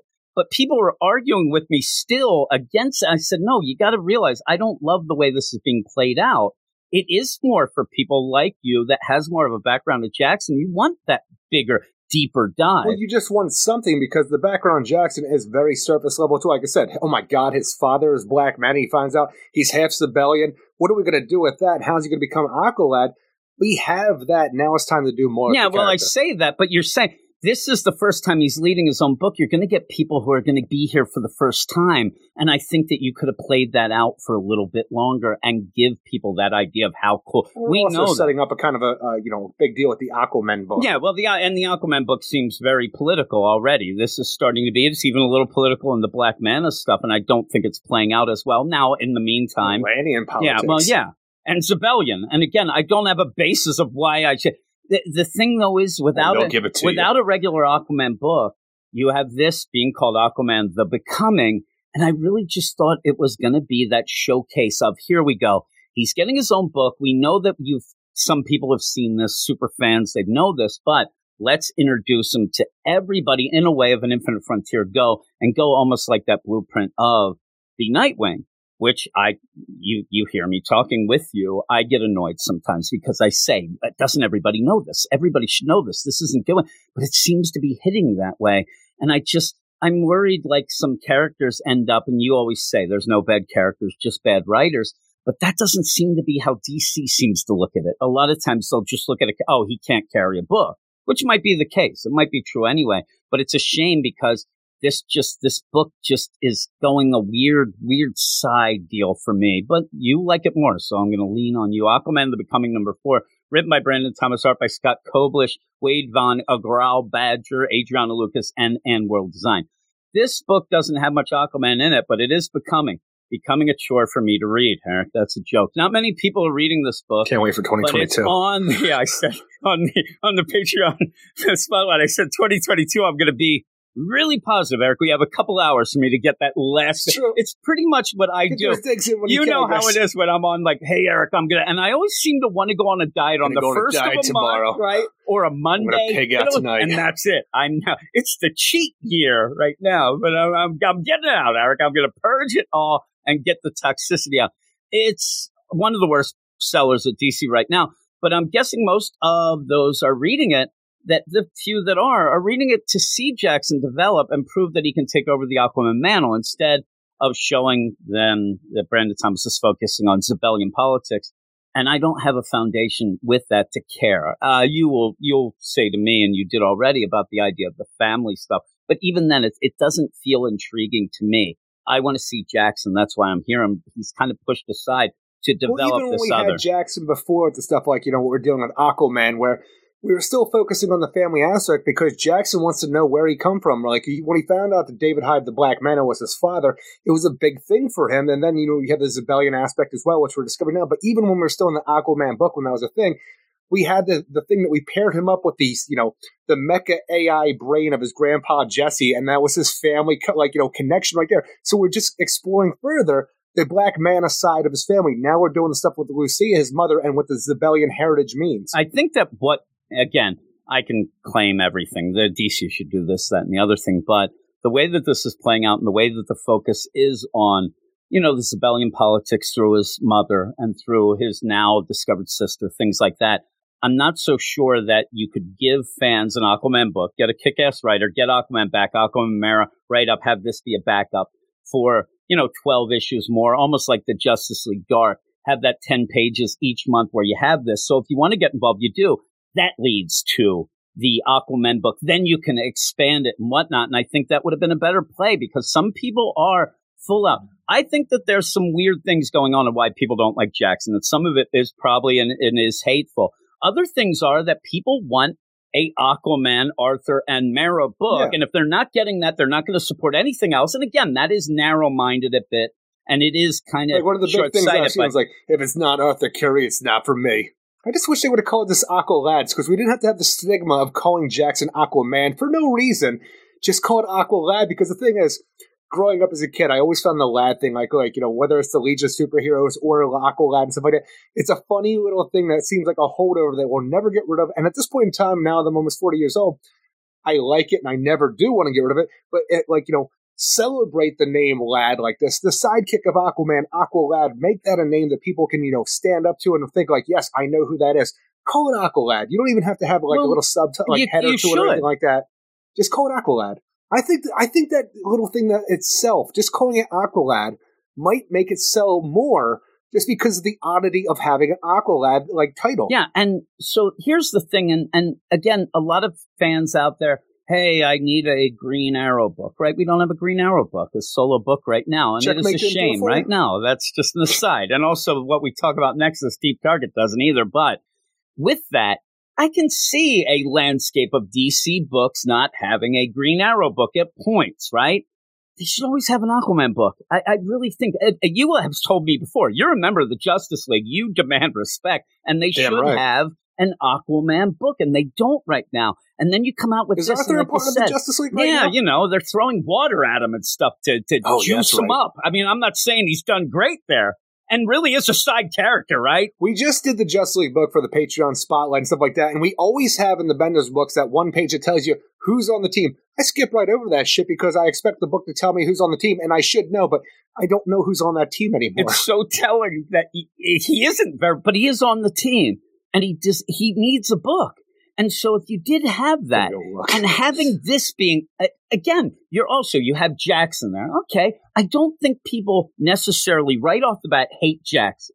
They might not care about him. They might I actually think that most people at this point in time will care more about Jackson than they ever will about Garth, because at least we're doing something with Jackson. And then Garth shows up as a joke. The funny thing is you have people on the side chirping about Garth, but if you don't have an Aquaman book, that's a shame. The Aquaman fans are upset. Then, on top of that, you call this book not just Aquaman, but Aquaman the Becoming in a wordplay type of deal as if he is replacing Aquaman, which, spoiler alert, this is not happening in this book. It really is a title that does the Aqualad becoming Aqualad. He is learning about himself. I mean, he's learning about himself. I get what they're trying, but this isn't about him replacing. Hide the truth. And HYDE, the truth. Hide. That would be really good. Hide. Nobody would buy it because they had no idea what it is. Hide and seek. Okay? You get that? So with that, it's a shame. Because, again, there are obstacles, I think, and some artificially put up by people. People are putting up barriers between themselves and this book that don't really need to be there. You should give it a try at least. But I've been giving it a try, and I've been reading the stuff with you. I don't have as big a history of Jackson, but I do like him. There's not much of a history to have. Well, that's the thing, and I always sit there and where this book comes out, I'm like, okay, what I want to know and what I want to see isn't necessarily like, okay, this is what his mother did. I'd say go watch the Young Justice TV show, but even that character is so much different than this Jackson Hyde. What I really just needed here is to see him kick some ass. I love the interaction of him and Andy. That's not here because you're pulling it back and showing his mom stuff like some of the things she's a little baby. Yeah, I know, but I liked him watching her. You want to do Adventures in Babysitting with Jackson Hyde? I mean, you could have one shot, but I thought that this was going to be fun, and maybe that's my fault. When you end up showing stuff with a newfound sister, we hardly knew you yet. We're not really learning that she's like a device, but. The mother that we've had, I was never really sitting there and thinking to myself, man, what is her deal? Obviously, it's never going to be as good as the deal of Black Manta. Black Manta is the wow factor. This kind of seems like it wants to even the score and push to the idea of maybe Black Manta isn't the worst of my two parents, maybe, and go. But no, it is. Yeah, I know. But with that, though, you kind of are stepping away from some cool stuff. You have two bad parents. Which one are you going to go with? The idea there, like, I've been with my mother my entire life, and you know what she's done? She has lied to me about who she is, who I am, who my father is. Maybe my father, who's a piece of shit himself, he's always been on Front Street with me. I'm going to go hang out with him for a little while. But then he did try to trick him into, pretty much destroying Zebel as well. Like, yeah, well, he did that with the mother, too. He knows what he's doing. What I'm saying is Grandpa AI. That was the best of all worlds. Yeah. It was so good, but the idea of this being like you can do everything you want with the mother and you are actually enjoying it. You like to see this other thing. You're rounding out the character. But at the end, we're never going to get beyond the fact of it's Black Manta's son. This is the wow factor. It always will be. You don't have to lean heavy on that, but this isn't going to catch up anything. But you like it, and it is setting up stuff that will lead to the Aquaman book. And not only that, but like the idea, the evolution of the like who Jackson Hyde is as a person, because being a teenage character, you're desperately always trying to find yourself and who you're going to be when you become the man, the Aquaman, if you want to go with that whole idea, because he's still just a kid. He's going to become an adult soon, and he's still trying to find himself. And his entire life, as he knows it, has been a lie, and it just keeps, becoming more. He's going to have to leave all of this behind, or go and, maybe hang out with his father and learn another side of himself, just because he doesn't know who he is. Oh, I know. The thing, it always comes back to the idea, though, with Jackson here, you're doing this whole thing, oh my God, I found out this about my mom, what about? I see that the kid is very resilient. He's already teaming up with Aquaman, and he is Aquaman's biggest villain's son. So I get that he could do that, but it's just at this point, I think it is, a focal point of how you're coming into this. You have dealt with Jackson a bunch. You want more. You want a deeper cut. You want to see what makes him tick and maybe how to evolve the character with real concrete things. But I think that what I want, it's like if I end up like, oh man, I like Wayne Gretzky, I'm not going to I'm going to watch highlight reels first. I thought that this was going to be something that could end up making the character bigger in the DCU by just people saying, oh my God, that Jackson is kick-ass awesome. And then you slip in the details. You're just like the rest of the surface dwellers. You don't care what goes on under the sea. I really don't. I mean, I sit there, I'm like, there's chicken in that there sea, and that's all I care about. I'm afraid of the ocean. I really am. I look at the ocean. And you should be. There's a warrior races of Bellions who take kids away right away to join their army. I take them out. I'm still petrified of it. It's very vast, Eric. I'm so scared. It really, especially after reading this. It freaks me out. But yeah, now I know that those damn Civilians, I mean, they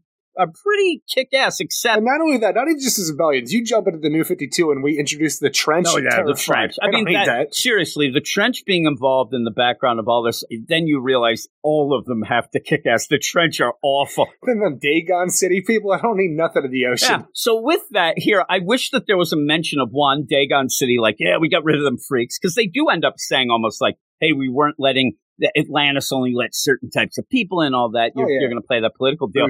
But I really wish, though, that at one point they're like, you know what? We've had a lot of problems with Atlantis. And plus, what's Superman doing? Putting this damn Fortress of Solitude down here for that tiny little bit. Right above our freaking house. I mean, right above. But you end up going in, and again, the Bermuda Triangle is vast. I don't know exactly where Zebul is and their weird little pockets, like dimension area thing. I don't think that's the case anymore. I love the idea that they're like pretty much like, hey, everything sinks in the Bermuda Triangle, and we just look at these ships and planes. Everything's down there.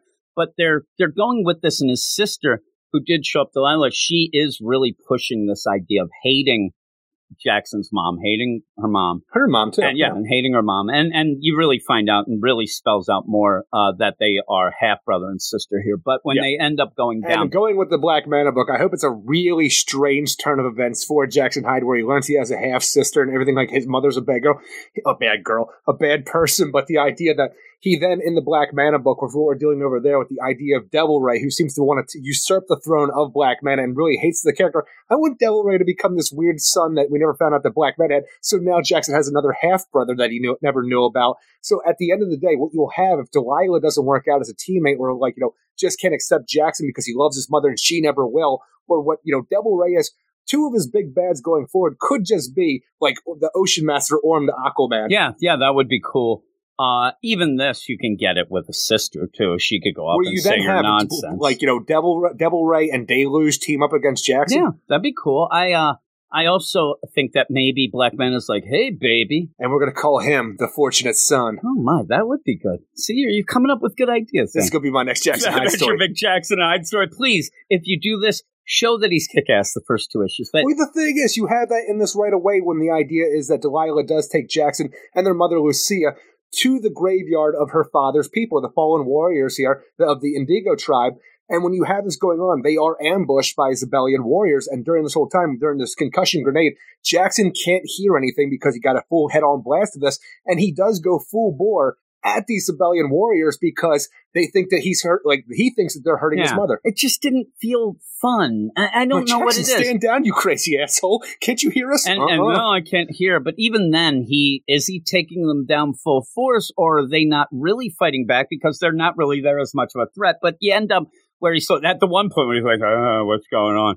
But you find out, the pain and suffering that his sister Delilah had, especially with his mother.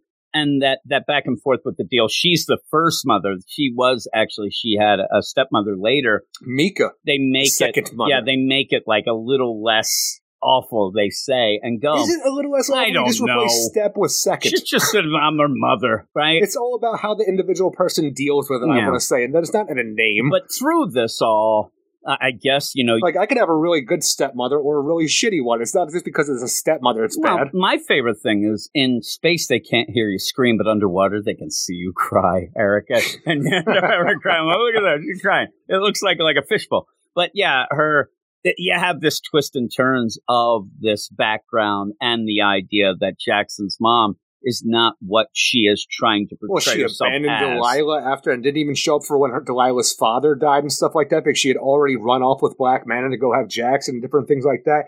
And during this whole thing, it's just Delilah learned to hate her because the people of Zebel and the Indigo tribe that we have here, and that's like Delilah's father, their whole thing was about peaceful protests. We don't want the Zebel government to go and take our children and turn them into soldiers right away for what Zebel believes is going to be the war that's always about to approach against Atlantis or whatever comes against them. This is their culture. They are a warrior race of underwater people. And a lot of the people here are like, we don't want you to conscript our kids anymore and do this terrible shit. She goes and does the bad shit, where it's one of those things where it made me think of protesters in college in the 60s when you have an animal research facility on college campus or some chemical warfare, and you bomb that thing and then somebody dies in there, then you have to go underground, change your name, and that the wall is always going to be looming after you. And that's what Lucia feels like, because she took these peaceful protests that they were trying to do, which there was a lot of violence going against them, but then they targeted the people in charge and brought the violence to an nth degree that made the protesters just as bad as the people they're trying to go against. Yeah, and listen, you don't have to jump through hoops. This is protesting Vietnam even. This is protesting any war. They're ending up, don't take our kids, don't put our kids in the military. There's no war, all this. And they end up, it started peaceful, and then they start knocking heads. They have to fight back. And so you end up having that again, though. You're going through this, and what this reminds me a lot of is when we end up having, say, the Wonder Woman books right now. I mean, I give them credit for let's expand the, mythos, let's expand the Zebelian lore and that's fine, but it's the delivery system of this book that isn't working for me, because I'm here to see some cool stuff with Jackson and want to come out of this liking Jackson more. And I end up not even feeling like it's about Jackson, and it's more about politics. And again, it's kind of surface level anyway, because the idea of Zebel, and they are always at war. We even said the trench are there. You have Atlantis and stuff like that. Or even the idea that Mara, she was raised a warrior, the princess, even like that being that. She was sent to go kill Arthur and stuff like that, and fall in love, and had to escape this whole life that she led and couldn't come back for the longest time because she was an exile who betrayed Zebel. Yeah, and you have to serve your time and go with that and whatnot, even though at one point it seemed like you're there in the army of Zebel, but there really isn't a war, that they're kind of keep saying this to keep the machine going, but they do go out and do some things and whatnot. But, they're just protesting, no more kids in the military, don't take our kids, all that stuff, while Jackson and his mom are, imprisoned here and being talked to and talked at, and this stuff being brought out to expose to Jackson just how bad her mom was. It's not even just like the imprisonment, because they have locked them up just to keep it almost like a show, but seems like the idea is that Delilah does think that they need Jackson to continue on their good fight, but she needs to prove to Jackson that his mother is up to no good, because this is not like, the Zebelian government, we got to bring this boy into justice. This is still the protest freedom fighters group that we have here that are just saying, your mother made us all look like assholes because she took our movement and made it violent, and then she would never answer for that or even apologize for any of that. And she just moved on and left us to pick up her pieces. Yeah. Now, again, here's this book, and I just keep going back to it, and I don't want to beat it into the ground, but the idea that I want Jackson, and I could have had what they're saying right here about his mom in a backup story in 3 pages. I mean, all he has to know is his mom's bad. She says they're duping this. It's not real, whatnot, which she would, but I don't necessarily know that all you're just going to get is for him to either go off. I'm not going to be with you, Mom. I'll be with my sister. I'll be with whatever. But I think that it's taking too long, and I don't really care about the peace movement in Zebel. It's just, that's just me personally. I want Jackson. It's not about the peace movement for me. It's about how Jackson takes in all this information that's been given to him. New family, an idea that his mother isn't who he thought she was this entire time. And at this whole thing, just realizes everything that he thought he knew has been turned upside down, and he doesn't know who he is going forward and has to discover that. And that's fine, but I think at his age, he's already discovered it. Like, this is the idea. Yeah, he finds out that his mom, but it seemed like his mom was really coy about anything anyway. He's just finding out stuff. And yeah, he thought, oh, I was peaceful. Well, the thing is, she lied to him, yes, but now she's a violent murderess who abandoned his sister. Again, he dealt with Black Manta, who is the main villain of Aquaman, and has teamed up with Aquaman. Aquaman's accepted him, and he's moved on from that, and actually even hanging out with AI Jesse and things. I think that this is like the idea of this isn't as much of an obstacle if it was me, because he's already been there, done that. Yeah, he might feel alone now. This is the only person that he has left, except for Delilah now. Aquaman. He has Mara. They're more family than a lot of these other people anyway. He doesn't know his sister. He's known her for a week. I just don't feel like this is that big a thing of a changing of a character that is already established as an Aqualad that is fighting side by side with Aquaman, and even brings it up. The idea that is a huge thing for Aquaman to trust his main villain's son and to go with it. This, in my mind, would have been a bigger hit if he found out that, say, an Aquaman was doing things not on the up and up, found out that he was more keeping him in line, like, I'm keeping an eye on him. Like that. This with this mom, I just don't feel like it works Aquaman, out that much. He's been hanging out with maybe like 6 months at this point in time. His mother has been his entire world, and now it's just been flipped upside down. But again, the thing is, if this was me, again, I don't have a lot of feelings, and I don't like my mom, but I'm like, okay, Mom, what's going on? Oh, well, back in the day, I was in college, and I was involved in this, violent movement. We had to move, whatever. I don't know that this would be something I'd be like, well, I want to know more about it. Like, what were you doing? Explain yourself. But I don't think this is where you get, oh my God, I don't know what I'm all about. It might suck, but again, his dad's Black Manta. He's dealt with some of these things as well. And he thought that was going to be the hardest thing that he had to deal with. I still think it is. I mean, I don't think that this is anywhere even near having one of the biggest supervillains that was on the Legion of Doom as your dad. That's something you're never going to be able to get away from any sort of way. This stuff is kind of, oh, Mom, why didn't you tell me more of this? And the mom could just say, listen, I'm not proud of it. I think that would be enough. You'd be like, okay, well, let's make this right. I don't know. Also in this, I don't know how it's going to play out going forward, but the idea that Jackson Hyde is wanted by Atlantis for, terrorist acts and stuff like that, that was all set up by this protest group in the Zebel and stuff like that, like Delilah and her second mother, Mika, and stuff like that, because Delilah does believe that they need Jackson Hyde in Zebel and wanted to make sure that he was no longer accepted in Atlanta. So it's a screwed up move right there. So I don't know when he'll be able to be allowed back. If Arthur comes back from Mars from his Frankenstein trip and shit like that, he's not the king anymore. Does he have any swing? Mara's not the queen anymore. Does she have any swing? Because it just doesn't seem like Atlantis, as it is right now, even trusts the Aquaman family. Seriously, I say that I want to see Aquaman on Mars with Frankenstein. That would just end up like a deep target. It would be nonsense. But yeah, at the end, I think it looks great. It's just not for me. I really don't care. Like, this is the idea of finding out that Martha Wayne was a bad person. Like, I don't know. It doesn't upset me, but it's just like, okay, well, I've already seen, I want Batman. I want to see him as he is. I don't know that I need. And again, I say it's not like that at all, because we all love Martha and Thomas Wayne because we know they were good people. We don't know enough about Lucia, and we're finding out what we assumed right now isn't the case, just like Jackson. That's the funny thing, is that makes it worse for me, because I don't care about, I never cared about his mom. His mom was just there. Hey, we're in Arizona. We don't like the water. Oh my God, I done knock boots with the Black Mantas. His name was David. Yeah, Dave. And Davey, they call him. Davy Jones. Davy Jones Hyde. But yeah, it ends up being the idea of, I want more Jackson. I know I understand what you're saying. I understand what they're trying to do here. I think they're trying to expand Zebel, trying to do this to get to this Aquaman book, but I'm not, nothing in this makes me say, man, I can't wait for that Aquaman book, because I'm already bored with this already. What would you give it? I would give this a 7.8 out of 10. I think the art's great, and I like the stuff that we're learning about Jackson because, like I said before, we've been dealing with the same stuff from Jackson for a better part of a decade now, and at least now we're getting a further exploration into his mother's side, just not who his father is. Yeah, it's just like I'm trying to think of other characters, the idea of like Connor.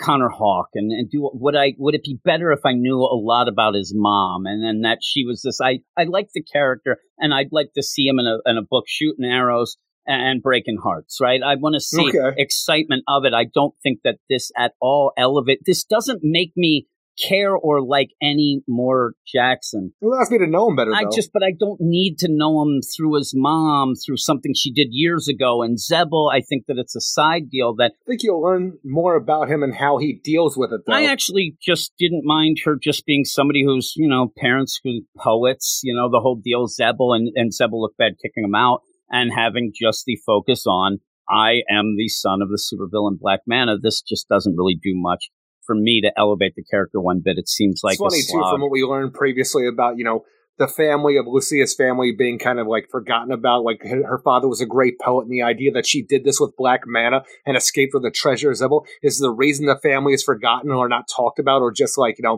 shamed. Might not be the case. It just might be about what Lucia did herself outside of Black Manta. Yeah, but again, I don't know. It doesn't intrigue She's always me at been all. A bad egg. She is. She's the bad sheep that swims under the sea. And so I'm a 4 out of 10. I think the art's great. I think it really is good at points, especially expressive stuff. Crying under the ocean, Eric, you did it. It's so good. But, and the colors even pop. I'm not interested in it. But not as much as our next book. The colors really pop. Yeah, that is true. And just the last, because it's not selling, it's a shame again, because I wish that Jackson got a better deal for people to jump on and, and it doesn't seem like this is the book. But yeah, the next book, it pops all right.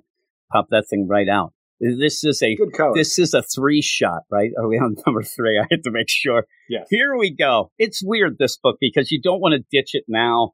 We do. I kind of do. But I want to see how worse it's not getting better. It's going to get worse before it gets better, it seems. Aquaman Green Arrow Deep Target number 3. By the end. No, I don't. But again, when we read that final page, we'll have some relief. Eric, I got to get the pain out, that 2022 positivity. Aquaman Green Arrow Deep Target number 3. We can't talk about this written by Brandon Thomas, I know. Art by Ronan Cliquette, Ulysses Areola, and Josh Reed. Brandon Thomas continues his Timeline Freaky Friday story with an issue that starts unraveling the mystery of what's been going on. But the big reveal here is that I really don't care. And I barely can even make sense of it.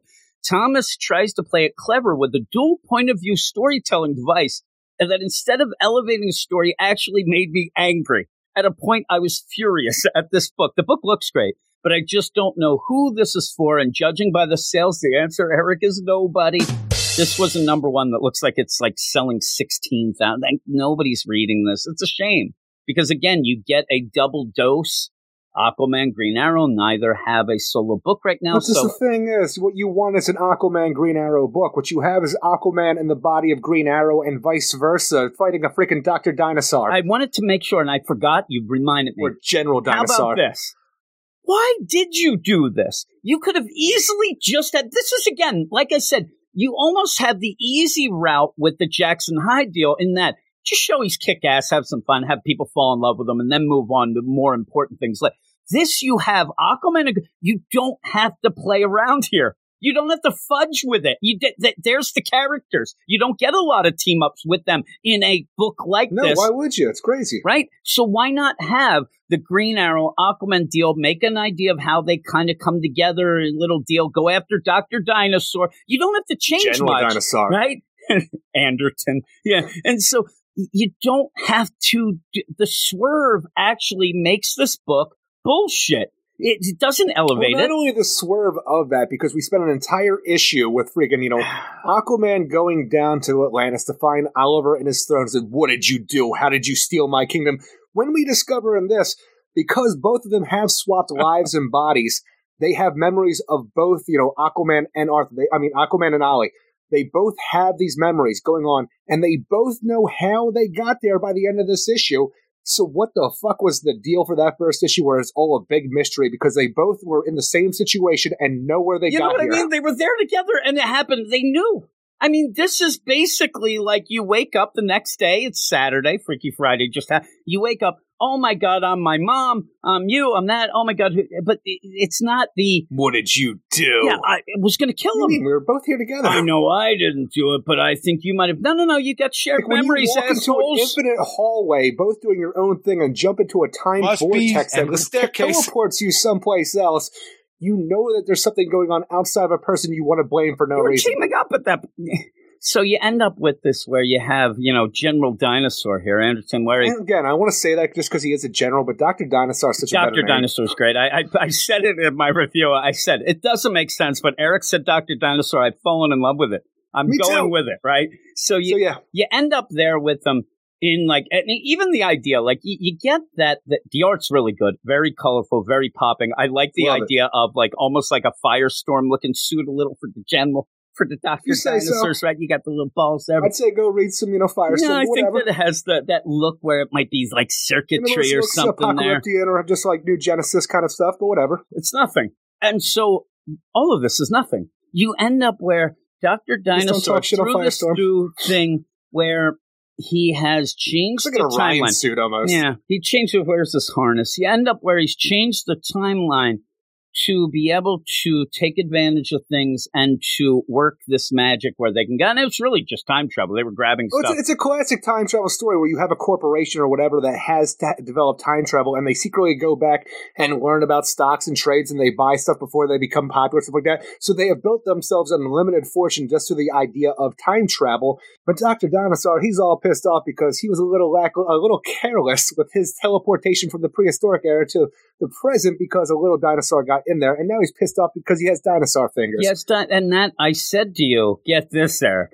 The big play here, the rub, if you will, is that Dr. Dinosaur's mad because he's got dinosaur fingers. That seems to be really He's a just sticking Brundlefly. point, right? Now, with that, let's pretend we don't get this, crazy switcheroos that just end up confusing everybody and doesn't elevate anything and makes it bullshit. You have a guy who has elevated his corporation using time travel. I can easily say why. Scorpio. I can easily say why a Green Arrow, Oliver Queen, would get involved in that. He's upset. All of a sudden, he realizes this Man of the guy is people. taking. You also can throw in, if you want, the way that he did this was some Atlantean technology. Okay, then it doesn't take much to get a regular story where these two characters that are not often in a team up go and do this and go after this corporation. You end up a switcheroo that ends up confusing everybody when you read it anyway. Then in this, you have to play off the idea where he's going to have to give you both the perspectives of Ollie and Arthur, and it's infuriating the way that One he does panel this. to the next is repeated just through the eyes of Oliver, and then to the next panel through the eyes of Aquaman. Yeah, and so what it seems that he's playing with here is the idea of, look, they're connected. Yeah, they are. They're in the same damn room. In They're X's, across from each other. giant X's. POV, here's the same scene over and over again. Don't do that. It pads out the book is all it does, because the thing is, you have to pad out this book because there isn't much of a story. And the thing is, I'd like to say there isn't much of a story. I want to feel also that there's too much of a story because it doesn't all play out, because even the idea where we ended last issue with, oh my God, Oliver and Arthur have landed up on the Green Arrows Island, Leah and you. We jump into this issue. For some reason, Arthur's been out of, he's been unconscious for 6 minutes. But by the end of this, we find out they're being held captive on the fucking moon. I'm like, why did we even show up on the goddamn island? I mean, and so when you're playing things of switcheroos, timelines and things, you're starting to think, is this dimension? And here's where I'll explain, and maybe it'll make sense, just going by what you said. There's no story here, but there's too many details. There's just too many imagine this. details Through involved. all the things that Dr. Dinosaur and the Scorpio Corporation have been doing with their time travel and getting rich, for some reason on one end, we have ancient Atlanteans showing up in current-day Atlantis, and Aquaman says, what's this about? Oh my God, there's something going screwy with time. I better look into this and find out where the tachyon emitters are coming, the tachyon particles are coming through. And at the same time, because we have time travel elements going on in Atlantis, this gets Aquaman on scent. Over in Seattle or Star City, wherever we're playing this whole thing out with Green Arrow, a man working late on a construction site dies. And you know what? It's not because of the foreman. who let the group, like some of the men stay after hours for extra pay. It's because of the greedy men behind the corporations. And you know what we find out? We find out that the Scorpio Corporation has a subsidiary in this, and they're looking to build this building up, and Green Arrow is going to get to the bottom of it. No time travel, just a man who was a little bit tired and fell off a building. They're playing this idea of, and Brandon Thomas is going so surface level of, okay, how can I get Ollie involved? Oh, I know. He'll be upset with the social justice stuff, and it's, oh my God, this guy was where it might as well have been a big rig trucker that ended up having to drive 20 hours one day and didn't have enough Red Bulls. I mean, the idea that Brandon Thomas is going pretty surface level social justice. Oh my God, this guy is working overtime. Like you said, he got tired and he's working overtime. This guy got tired, and then Green Arrow followed the money that this corporate asshole said that the shell company was. We went there, and at the same time, following the tachyon emitters that Atlantis has, Aquaman shows up in Star City as well. And you know what? They both enter a warehouse at separate ends, and there's an infinity hallway there. But don't worry, guys, because we find out it's just an illusion. Yeah, it's just an illusion. Now, again, you have this, what appears to be the wackiest story, big things. You end up at the end of this, as you said, they're on the moon. And really all that got inspired, Oliver got inspired to go chase it down because a guy was working too much overtime and wasn't on. It was a weird way they played it out. It was like, he wasn't in the blueprints. It almost played out to me. I'm like, I don't know that you know what a work deal is, but they end up going. And this is the whole deal because, Dr. General Dinosaur, he wants to know, why did you come after us? Well, let us tell you that. And it basically is they just kind of converge, chasing the money, as you said. They get to an illusion of an endless staircase. We need an endless hallway where we then need goggles of the guards to look through to see where the illusion is and where the door actually is. And when we enter that door, we see 3 people tied up. But you know what, Jim? They're just illusions as well. We had this place decked out because now this is just a ruse to get our heroes in a single place to hit them with this time/teleportation device, which they both get sucked in.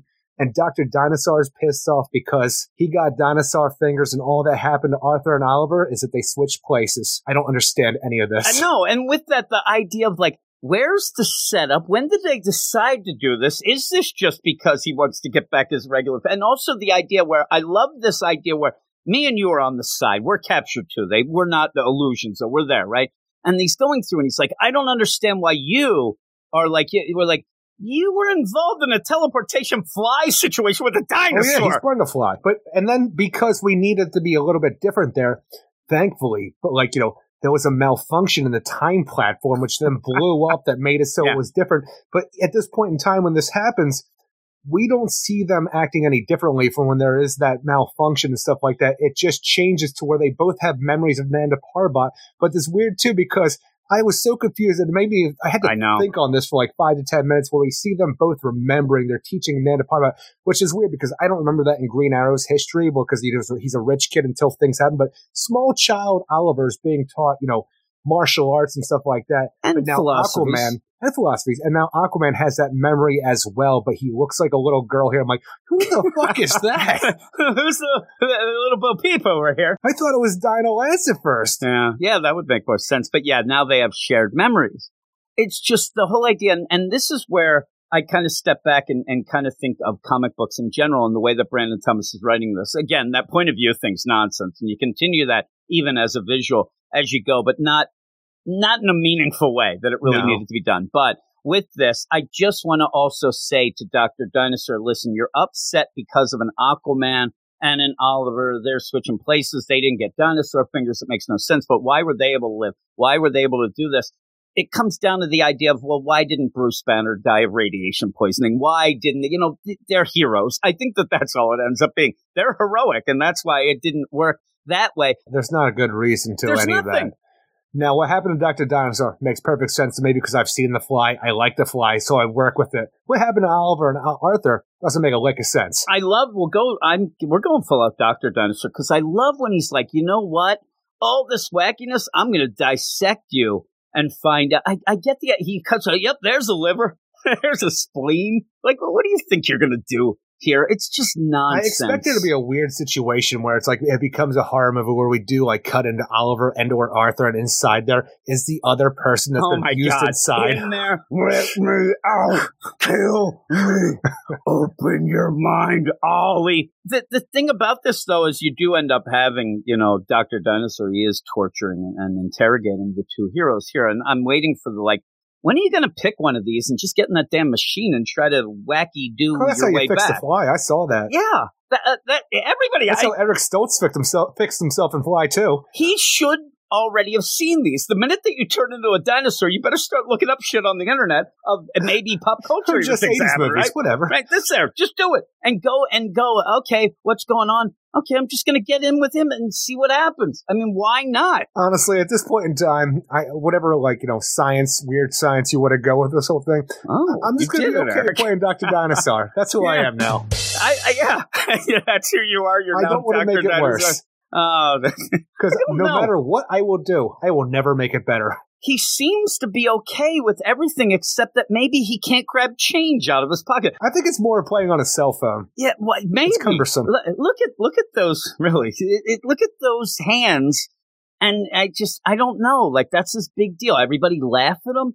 Hey, lizard hands, and He's got a tiny dinosaur dick. That's what the problem is. Well, I was actually going to make the joke. Thank God you're the one canceled. I was going to say that he jumped in with Tiny Oliver. dicks. He comes out looking really sexy, and then he's like, "Oh no, got to go again." It's like Homer when he's going through all the different multiverse deals, and he's up no donuts, but they're raining. He ends up all upset. Nobody's with him, but then again, he's got the money and the power. They'll always go with him, Eric. But yeah, Does he have the money? Because I don't know how well Scorpio pays him. Seriously, though, I think that he's one of the main dudes here, and he's doing the time He hasn't I had mean, a I pay think raise in that 10 years. He's just loyal for no reason. they are some of the richest. How do you think they got so rich? They made Dr. Dinosaur. His bosses are rich. I know that he's not the face of the company. That's for sure. Not no more. So with that, you end up, hey, you remember we ended up in the Nanda Parbat. I wanted him to keep her Nanda Parbat. And so that is the tell to have the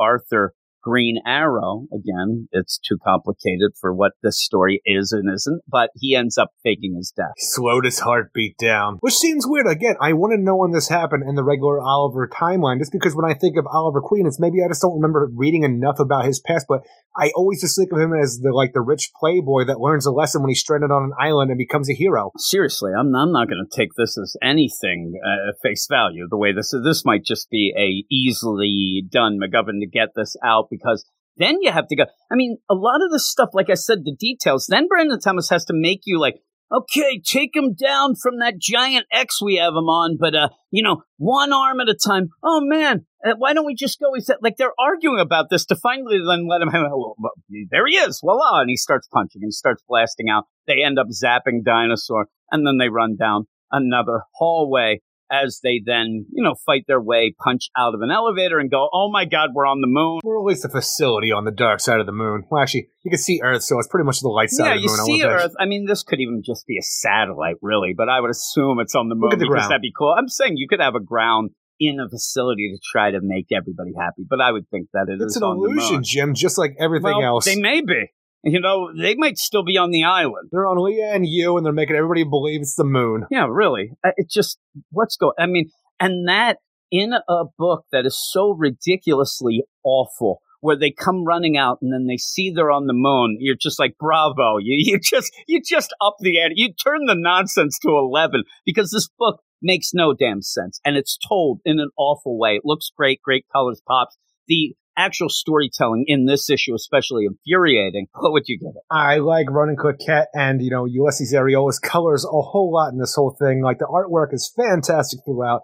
It's just a nonsense story dealing with two characters that I do enjoy, but I don't like them paired up here because they're not themselves, and I can barely understand what they're trying to do here, but 4 out of 10. Yeah, I'm a 4 out of 10 as well. It's just not good, but we're going to go to Great the art. last book. Yeah, Great art. I agree. I really did like the art. We're going to go to the next book. Which, Why is Ronan Coquette not doing a bigger book than this right now with the freaking way, or Ulysses Areola just with the colors? Like, this artwork that we have here should be reserved for something like a Justice League, not a Hyper Time 7-issue mini. or, something that is good. I don't even care about a Justice League, a 7-issue mini. as long as it's something. This is just bullshit. Should just be an ongoing. Yeah. And it should be. He should be on better things. It does look really Justice good. League. Yeah, just do it. You like the Hester. Here we go with Deathstroke Inc. I ended up doing for the Patreon. I did the Ultimate Marvel team up with Hulk and Spider-Man. It's just on the reading order. So I go to do it. What's that got to do with this? Well, it's Phil Hester's art. I really liked it. I was looking at it, I'm thinking like... Well, you say that. I didn't mind Phil Hester's art. It wasn't the greatest, but when he was on Green Arrow in the early 2000s, it wasn't the best art, but I didn't mind it, and I didn't think, oh man, this sucks or anything like that, because the story was so good, I didn't really think about it. And I think this was 2001 in this, and I really did like it. I liked this Hulk. I liked the way that Spider-Man looked. And yeah, it had that cartoony deal, but it looked so much better than now. And it's like Bendis' nonsense. And there again, it's a Bendis issue, and you had a little Bendisisms, but it was a pretty good issue. I'm like, both of you have hit the skids. Holy moly. And I just blame Bendis. Aquaman, obviously. What am I saying, Aquaman? Deathstroke Inc. #4, written by Joshua Williamson, art by Howard Porter, Hi-Fi, and Steve Wands. I think this book has potential to be really big in the overall Infinite Frontier story going down. Each issue, though, feels like you get half a story. This one is a quick read that jumps through hoops to show you Juliet Valentine is one evil gal, Eric. I almost said a bad word in that, and I pulled back. Shows some big players she has in her villain stable, and then sends Dinah and Slade off to the Ghost Realm. I don't hate this book, but my intrigue is countered by my frustration. But as we learn here, Eric, everything needs a balance. And that's kind of the deal. I don't mind it, but I am a little frustrated with it and have been since the start. When you saw that Libra deal, that intrigued me. Oh, yeah, totally. And even the idea where it's not the idea of the counterbalance that her brother had before with the Libra kind of thing, where like Juliet Valentine with her trust organization here will be the counterbalance to what her brother did with the secret society of supervillains and the apocalyptic forces that he worshipped. This was going to be the other thing. But no, it's not just that. And the thing is, though, it does, we are just, tipping the scales to evil and continuing that with the Valentine family here. But the idea behind what trust is, because we are essentially just recruiting supervillains for this whole thing. So we are just doing another secret society of supervillains, and I'm okay with that because whenever you do that, I have a good time. And that's a Libra thing, so it makes sense. That's what, when you saw that Libra reveal, oh my God, we saw the outfit, we were wondering if this was going to Final Crisis, but I love Libra recruiting people. Yeah, and that's all this is. And you ended up even being the idea where it fully spelled out here, in even a really, really clear deal where Slade says to Dinah, listen, they're recruiting villains, and Cheetah told me that if you do, and I love the idea that if you don't go with it, Slade shows up. Well, they'll turn you in or take you out. You got to play along, or you're done. And any sort of hero, even involved in something that they think isn't on the up and up, Cheetah's bad. Cheetah's a villain. Okay, I get it. Let's go get her. And yeah, this is just a recruitment drive. And that's pretty cool. Like you said, you like to have. I love the Secret Society. And even when we see the things here with just the names that we have, like we know that we were recruiting Cheetah last time. It didn't work out. But just the idea here when, Juliet Valentine is going to show her hand, but only after Dinah and Deathstroke show their hand, you realize it's all because, she already has Prometheus. She already has Dr. Destiny. And these two names, like, this heavy ass hitters. Yeah, I know. That's big. And that's why I like that Libra reveal. And then another big deal here. But I told you that this issue. Do you remember who they took out in the first or second issue? Who we went after? Because I don't recall. I can't remember. The one thing I know we picked up the Queen of Fables. I don't know if they're going to use her at any point in time. It doesn't really matter. It's just we're setting up a secret society. But I don't remember who we picked up in the first or second issue. See who's sitting at the tables? Oh yeah, you got to sit at the table. Now with that, it's weird because even with that, with little comments, Juliet, when she's talking about things, she doesn't full out say, hey, I'm doing what my brother wanted to do. I'm getting this. You also have that it could still be that swerve at the end. Yes, she's collecting a secret society of villains, right? But that might be what she thinks would save the Earth. She keeps saying when the heroes done mess up, or even if they win, lose, whatnot, we're going to be there to get. She still is about the balance or the saving of the multiverse, which actually, when you have this villain, it almost feels like when we had the Forever Evil and we wanted to have low-level villains step up. These aren't low-level villains in any case. Or even the low-level heroes step up that you didn't get to have. I would like to see if she even starts collecting some heroes, but I'd like to see this idea that when all hell breaks loose, you will have this team. Yeah, they have their little other nefarious reasons, but the main reason, save the multiverse from Darkseid, where they can be kind of heroic in it, which does. That'll be the grace, because that goes against what her brother Justin did with it, like how he And worshipped there's the Darkseid and stuff balance. like that. And you do have the balance, but you might be going along But you the might same not. lines with the villains and stuff like that. And you might be like taking it to the streets against Darkseid, which would be amazing. Yeah, and so the cool play here is going back to something that I thought was goofy. You really like the idea of that satellite sending out the deal. You don't come to Earth. It was that whole Fifth Doctor deal. Like, what's it, the Fifth Doctor? what now? When they had the satellite, they were sending out a signal. Earth is ours. Don't come here. They were warning everybody in the universe not to attack Earth from that satellite above Earth when you end up having Slade, Hero, and Dinah go up there. So I like that. That shows I thought you were talking Doctor Who for a second. No, I'm saying it was. You said, the Fifth Doctor. It was like I'm Matt "The Smith who?" deal when he ended up, Earth's under my protection. Right. He just sent out that thing and told him the Earth's protected. So Every doctor that was does that signal, though, that Yeah. she's sending out as well, and that shows you, she is warning people, don't come here, all that, because she is gathering this team. Your But ass is grass and trust is the lawnmower, alien gas, scum. grass, or ash. You No, end up, no, and what I like about it is you have that mystery still. It's one of those, again, it's almost like the Task Force Z that we talked on the Spotlight. The idea that, there's two faces on the up and up. We don't know what trust is, but we know that they got some pretty bad villains. They could go bad. You end up having a familial deal with, Valentine. Is she going to be like her brother? Or is this the balance where it's the different balance, not just I'm going to be good. No. I'm going to gather the same kind of team, but I'm going to go against Darkseid, because she even Which says is of still mine. good, just in a bad way. It's just, and it's the anti-heroic deal is what you again, would think. if you have Juliet Valentine with what she's seen of her death metal and stuff like that, turning in the Metalverse, the Batman who lasts Perpetua, she might see our heroes as the bad guys, because like everybody else in the multiverse who wants to leave their Earth alone and shut everything out, because our Earth's heroes do constantly keep fucking things up. So the idea where she recruits villains, they're more malleable and they don't fuck up the universe as much as our heroes do. Yeah, really. And she needs weapons. It's almost, it's very similar to what Amanda Waller's doing, going Agreed. and gathering that. So it's cool. And with that, though, a lot of the things, maybe it's a plus for the book, though. But a lot of the stuff we're talking about is not in the issue. It's stuff that we're thinking about. It's like last issue, and I had a lot of fun with that. But that's what I always have from this. And by the end, I always feel just reading it that we're not fully I'm not feeling like I'm getting 21, 22 pages of story. I'm getting 10 pages, but they're 10 pages that intrigue me. And I come up with ideas, because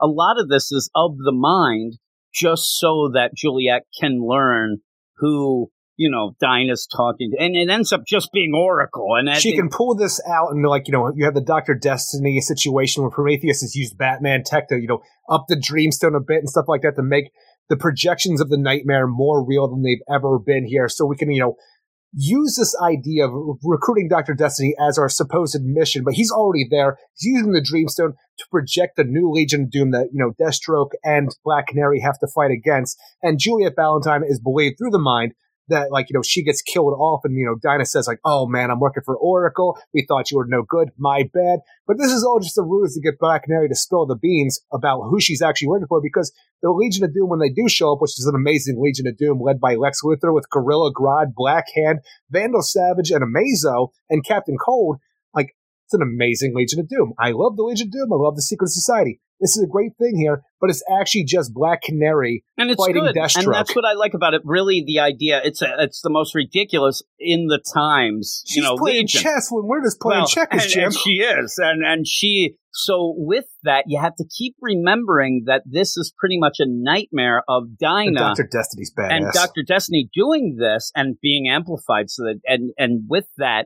you could say, oh, why would she? But this would be, in my mind, this is she's probably sat around with Eric Shea talking about the worst of the worst and what would be the coolest Legion of Doom. I'm telling you, I was sitting at the bar like 2 or 3 weeks ago just by myself at one point thinking, who I haven't seen in a long time that'd be cool to bring back?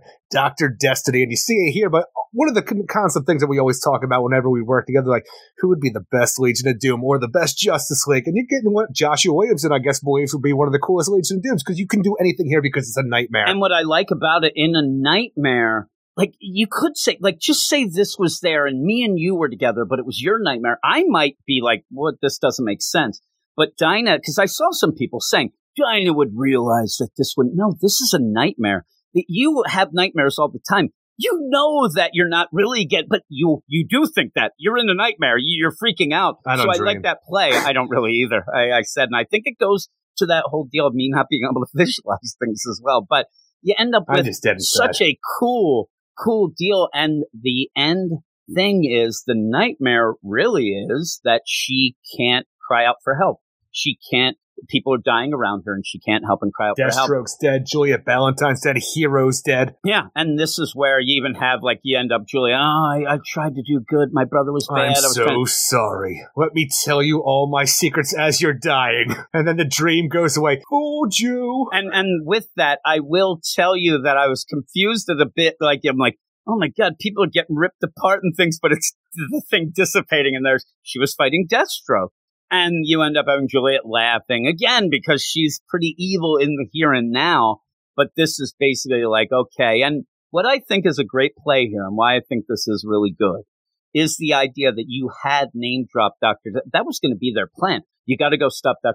You know that this could be but you never think it as it's going on, because it's just like, holy crap. And we've also, enhanced the way that it works based on the idea that Prometheus used Batman tech to do more stuff with the Dreamstone. I'm like, that's badass, especially when you just have, like, Dr. Destiny looking all badass when he shows at the end, like, I used your fears and everyone around you will die, and your screams for help will never be loud enough to save you. I'm like, yeah, you are a badass, Dr. Destiny. You crazy as hell, but you bad as fuck. It's like you're sitting there and like, you're so scary. I would rather have Psycho Pirate here. Is he around? Can he just make me sad? But just Dr. Destiny and Prometheus as a team right here with a new Libra, I'm like, you've already got my attention, Joshua Williamson. But the worst part about this is when Prometheus then, when Juliet Valentine tells Prometheus to, take care of both of them, and he sends them both to, like, but teleporting away with a special key, like, why did we send both of them when you're interested in one of them? There's got to be a balance, good versus evil. So we send Deathstroke and Black Canary away to the Ghost Zone where there's the Crooked House. I'm like, you had my attention until the end. A Crooked House in the Ghost Zone. I'm like,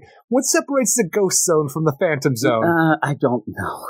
And with this all, you did see that while you ended up having, Black Canary in this nightmare, she does end up thinking that Lex about to, pulsar her was Lex, and it was Deathstroke. So she ended up doing the Canary crying the fuck out of him. Really bad. I mean, also, she's even up the ante because she's so scared, I would guess. And so at the beginning, there was that little deal where they revealed, hey, I'm working for Oracle. Okay, that makes sense. Yeah, Batman gets obsessed with things about me as well. And he's like, I was told by Cheetah, and he keeps saying, we're going to burn this shit down. And I'm like, quiet down, Slade. Quiet down, because I'm sitting there thinking about this whole deal with trust. I'm thinking, they have to have things bugged here, right? There's got to be things. That's all I was thinking, too. Cameras everywhere. He's just yelling it multiple times. Yep. He's like, hey, Dinah, remember, we're going to burn this shit down. Just quiet down, buddy. And you end up where they started talking. Okay, we'll have I love where it's so funny. It's the Deathstroke version of when Batman takes the cowl off, which I really love. It's those tender moments where you do have Deathstroke at the one point, like, okay, let's call it timeout. But he has to be take the mask off. He shakes some hands. But the thing is, they were going back and forth about after that, I'm going to take you in, Deathstroke. I'm like, I don't know about that. That seems like a weird play of Deathstroke because he's Deathstroke. But he's like, yeah, you try. I'm going to beat your ass and we're going to fight and we're going to see who's the best. And so then when they go to the Ghost Zone, when he's there, you win. Ends up just falling over dead. But you're in the Ghost Zone. So there you have it. And I thought, that's kind of a funny deal. I still don't know. Deathstroke is dead in the Ghost Zone right in front of the Crooked House, whatever that means. Right in front of the Crooked House. Looks like they have mail going out, but I don't know how you collect the mail there. I guess if you're a ghost, you can. Look, it's the mailbox. It's just on its own little letters office deal. Yeah. It's separated, though. Do you jump over to it? And then, I'm not doing that. I'm not doing the mail. Tell the mailman you don't want to look silly. Tell him to throw it up there. I also bet that it's almost like a platformer deal, and when you hit onto it, it like bounces a little, and it'll get me sick. And then I'll throw up in the mailbox and then put the flag up, and they can come collect that shit. You're the worst gamer I've ever heard of. I get sick all the time. Rafe got the Oculus for Christmas from Alex, the VR deal, and I tried for 2 seconds. I legitimately throw up on his floor in his room. Not a lot, but I did. I just got sick right away. Plus, I don't know how that happens. Like, you don't know what's about to happen. Yeah, well, I put it on. At this point, I think you want to do it for show. And then Rafe said, it's easy. It was just a movie. I wasn't even playing a game. It's like I'm in the movie theaters. And so I put it on like, yeah, a bunch of assholes talking. But you end up where I don't think you could use it. Were you though. describing our podcast? No, yeah, that's it. But yeah. No, I think that he has something where you legitimately can go and watch a movie, but you're with other people, and everybody's just talking. And it's That's weird called to me out. socialization. Yeah, but that's in the VR, Eric. That's for Yeah. you. But you wouldn't be able to see shit. You have such bad vision that you wouldn't be able to see anything. And that's why I don't have it, and I never will. You can get a version that has your prescription lenses, but I'm like, that's starting to jump through a lot of hoops for me. Seems a little too intricate. I don't know, but Really? yeah, It's a little too the convenient. idea of I don't know. the idea of me going, oh, I want to get this cool thing to play the games. What's that? I have to give you my prescription for my. Okay, let me get that out. What you need this from the dial? I'm like, Well, you got to understand the people that would do this actually do want this thing. Yeah, I guess I don't want. They're not just somebody who doesn't care like Are you. you Like, talking I don't about even want this this, or but I gotta do Aquaman stuff. the Becoming, Eric? I got you I there. don't know. I got you, Eric. But yeah, I what do you guess. say at the end? What do you give this? Oh, I give this a 7.5 out of 10. I'm actually really Yeah, I'm gonna intrigued go in up the in my story, score the as well. idea of Libra and what she's doing. Give me a secret society. I'm always going to have a good time. The ending was a little sus for me, and also not a huge fan of the art overall, but I can still have a good time with this. Yeah. Emotional damage. There you go, Eric. I forgot to play it earlier. You end up there where I'm going to up my score. I'm going to go to 7.5 as well. That me and you talking, I actually did enjoy it a little more. And so 7.5.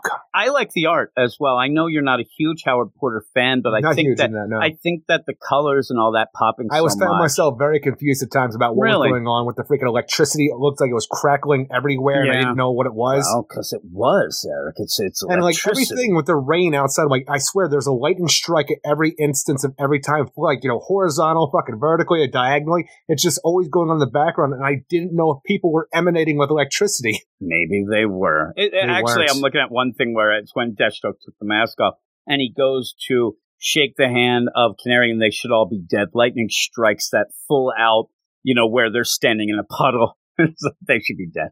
But yeah, I liked it. I like the intrigue of it. This is going to cross over with stuff with Joshua Williamson in a weird way. With the Shadow War? Yeah, the Shadow War with Robin and Batman. Doesn't seem like Pretty this cool. connects as well with those, but that Not yet. that ups the ante. I mean, if But you didn't know the freaking linchpin of the Shadow War is the Crooked House. right, the Crooked House. That's what they call this house. The thing is, though, if you're going to cross over, you have all these other crossovers, and you're like, oh, what? We're crossing over with the Suicide Squad and the Teen Titans Look, I look Academy. forward to that. Right? Well, you look forward to it, but I mean, So I like the characters. crossing over with the Batman. The Batman, the Deathstrokes, the Robin, we've been there, done that, but you know what? It's usually a good time. Yeah, that's big stuff going on, so that's pretty cool. And again, Is it big stuff? It's a Shadow War crossing going on. over with Batman, it's always going to be big stuff, Again, though. but we have the Suicide Squad, the Flash, and the Teen Titans crossing over to Earth 3 to freaking fight that. I'm like, that's some big ass That is stuff big going ass. on right there. Let's do the stats a little, I'm just right? saying, look. I'm just saying stat Owlman. wise. Owlman versus Nightwing versus, who was the other person now? I can't remember. Now I feel like a jerk. Oh, Talon. Oh, And that just the idea of that alone, when you have that, like, Superboy versus Match versus Ultraman, I'm like, yes, give me some more of that. There are times, Eric, in the recent deal where you add the 3 books that you talked about, add all their sales together, right? I'm not saying it's going to be good. I look forward to it, though. Then times 2. It still doesn't equal one issue of Batman Well, I don't sales. really That's care big. about the sales because you keep telling me how the Aquaman sales are terrible. Like, I enjoy that book each and every month. You may, but it's not going to be anything that's going to matter. That's why I look at sales. It's never going to matter with a book that everything that you're learning about Jackson will probably be wiped away later because they are going to look at it as a failure because it is selling worse than any book has in the last 2 years. So, like, Superman back in the New 52 was selling like gangbusters and stuff like that for a long time when the New 52 started. I'm saying though, like, everything was like doing good for a long time. We wiped most of that out. Okay, yeah, but that's also because by the end it wasn't selling either, and that book had multiple creators and things like that. That book was a mess. But again, you wiped out most of the stuff in the New 52, or a lot of the stuff by now anyway. But Or merged it, but people if still you say want it to was make erased. a big crossover, the only thing I said was, if you want to crossover, you want to crossover with Batman because that makes it big. That's all I said. I didn't say one was going to be better than the other or one is more important. It's just you cross over with Batman, this sales of this book will go up. The other 3 books it's just going to kind of meander because those aren't selling well either. Nothing is. Anything that isn't Batman is not selling. And, DC is, or at least should be scared because it is a dismal, dismal picture when you go down and look at the rankings and the sales and stuff like that. So hopefully that's not the case that It's either people... a Batman family book, including the Joker, or DC versus vampires. Yeah, again, that's a, Tynan's name on it, but I think that would have been big as well, because Tynan seemed to be selling a lot, but he's leaving, so that's a shame as well. But with all of that, what is your book of the week? My book of the week is a tie this week between Action Comics number 1038 and DC versus Vampires number 3. Yep, mine is DC versus Vampires number 3. Again, that was on the On This Feed Spotlight deal on Friday. So if everybody wants to Friday? Go and check out the Thank God It's Friday podcast. You can go and do that. Now, here is what's coming up next week. And I want to give a shout out too. I really did also like Task Force Z and Action Comics, but a lot of books that you just heard, I mean, Flash and things like that, that I kind of, me and you both got a kick out of. So some pretty cool books this week. Pretty cool way to keep your pants up there, sure Robot is. Eric. But we have a bunch of books next week. I'm going to give you a list. 2 of these will be picked by the badasses of the Get Fresh crew to be in the Badass Pick of the Week podcast that is only on Patreon. To listen to that and a ton more, go over to patreon.com/weirdscience. Give us a little shout out, a little help, part of the Get Fresh crew. All you out there weirdos, here's what you're going to get. Got some big books there. Batman number 119. That continues, and I want to see what's going on with Sexy Lexi. Me too. Have him running that, Batman Incorporated, and what Batman's going to say about that. You got the end of Crush and Lobo, and we could pretty much celebrate that, right? Crush Lobo 8. I have no idea. Finally end that and do something decent with Crush. Maybe, and also that opens up a slot for us to relax. I mean, that book has done nothing, and we got tangled in that mess, and I went out. But I wonder, could it end in a way that you actually say, okay, that was at least a bit satisfying at the end, and it wasn't a complete waste? I hope. It can always happen. So I love each and every issue. Yeah, we have another book that coming up we love. Dark Knights of Steel number 3. It's one of those where I do need some more information, but boy, I'm liking what we're getting so far. I'm really, really enjoying that, and I know you are as well. Right now, me and you were already talking. We were already making up our idea of next year, 2022's book of the year, and saying that it's already at this point between DC versus Vampire and Dark Knights of Steel, but plenty of time for others to join in. We also have Detective Comics number 1047. The beginning of the Shadow of the Bat. We're going to have Detective Comics every week coming up, very weekly, Eric, and that scares me a bit. But, and only, it doesn't even scare me because of this. It's just all I keep thinking of is Batman, Robin Eternal, Future State, all that stuff going on. I meant every Future week, Zen. First book, Detective Comics. Yeah, that's what we used to do. Remember, we used to have the World's End, Future's End, and Batman and Robin Eternal was just the constant first section, and it really started to wear on us. But we got through it, Eric. And with that, how could we ever have known that Lois Lane would be, that's a while ago, how would we know Lois Lane would be the sexiest of all Red Tornadoes? I mean, it was great. I love the sexy Lois. You end up also having Justice League Incarnate number 3, a book that we really want people to read. We hope that it elevates. You thought last issue was a little goofy, and I agreed with you, Eric. And the entire thing so far, though, just looks like a scavenger hunt that's going to pad out this series for the duration, and I don't want that. And so with that, there is talk, because you end up having Brian Michael Bendis leaving the Justice League book in March. He's going to finish up in March, April. There'll be a new team announced. Probably wait till the new solicits come out.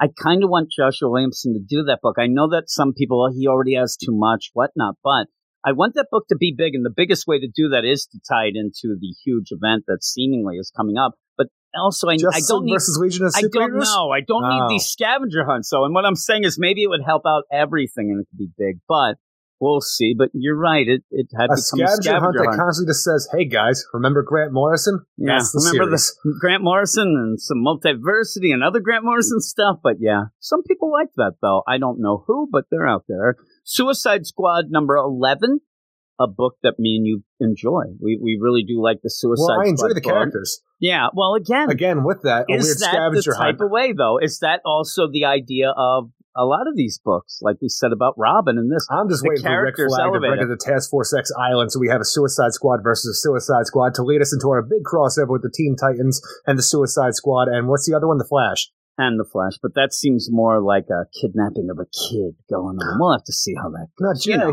the kids. I don't know, man. But you end up also Superman, Son of Kal-El, number 6. That's pretty cool. We like That's that really book cool, as well. especially since we left that with the Superman Son of Kal-El annual, which introduced Lex Luthor and what his plans are with Henry Bendix. Yep, we have all that going on, so that's a pretty cool deal. So 2 of those books, again, will be on the Badass Picks of the Week spotlight over on the Patreon. You can get involved. Patreon.com/Weird Science. I hope everybody does. And also go over to Twitter at Weird Science DC. Follow us. We'll follow you back. And go to our website, WeirdScienceDCComics.com. All these things will be in the show notes for you to click and clack and whatever, Eric. But that's the end. I hope everybody enjoyed it. Thanks for the mail, all that stuff going on. I have to remember because I know Luis, and I apologize, B Bunny. Yes. B Bunny and the Luis. So everybody, again, you could also email at WeirdScienceDCComics@gmail.com. But all that said and done, Eric, what do we say at the end?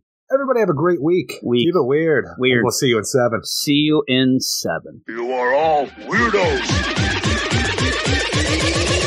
Weird Science. It's the revolution. Weird Science. It's the revolution. Weird Science. It's the revolution.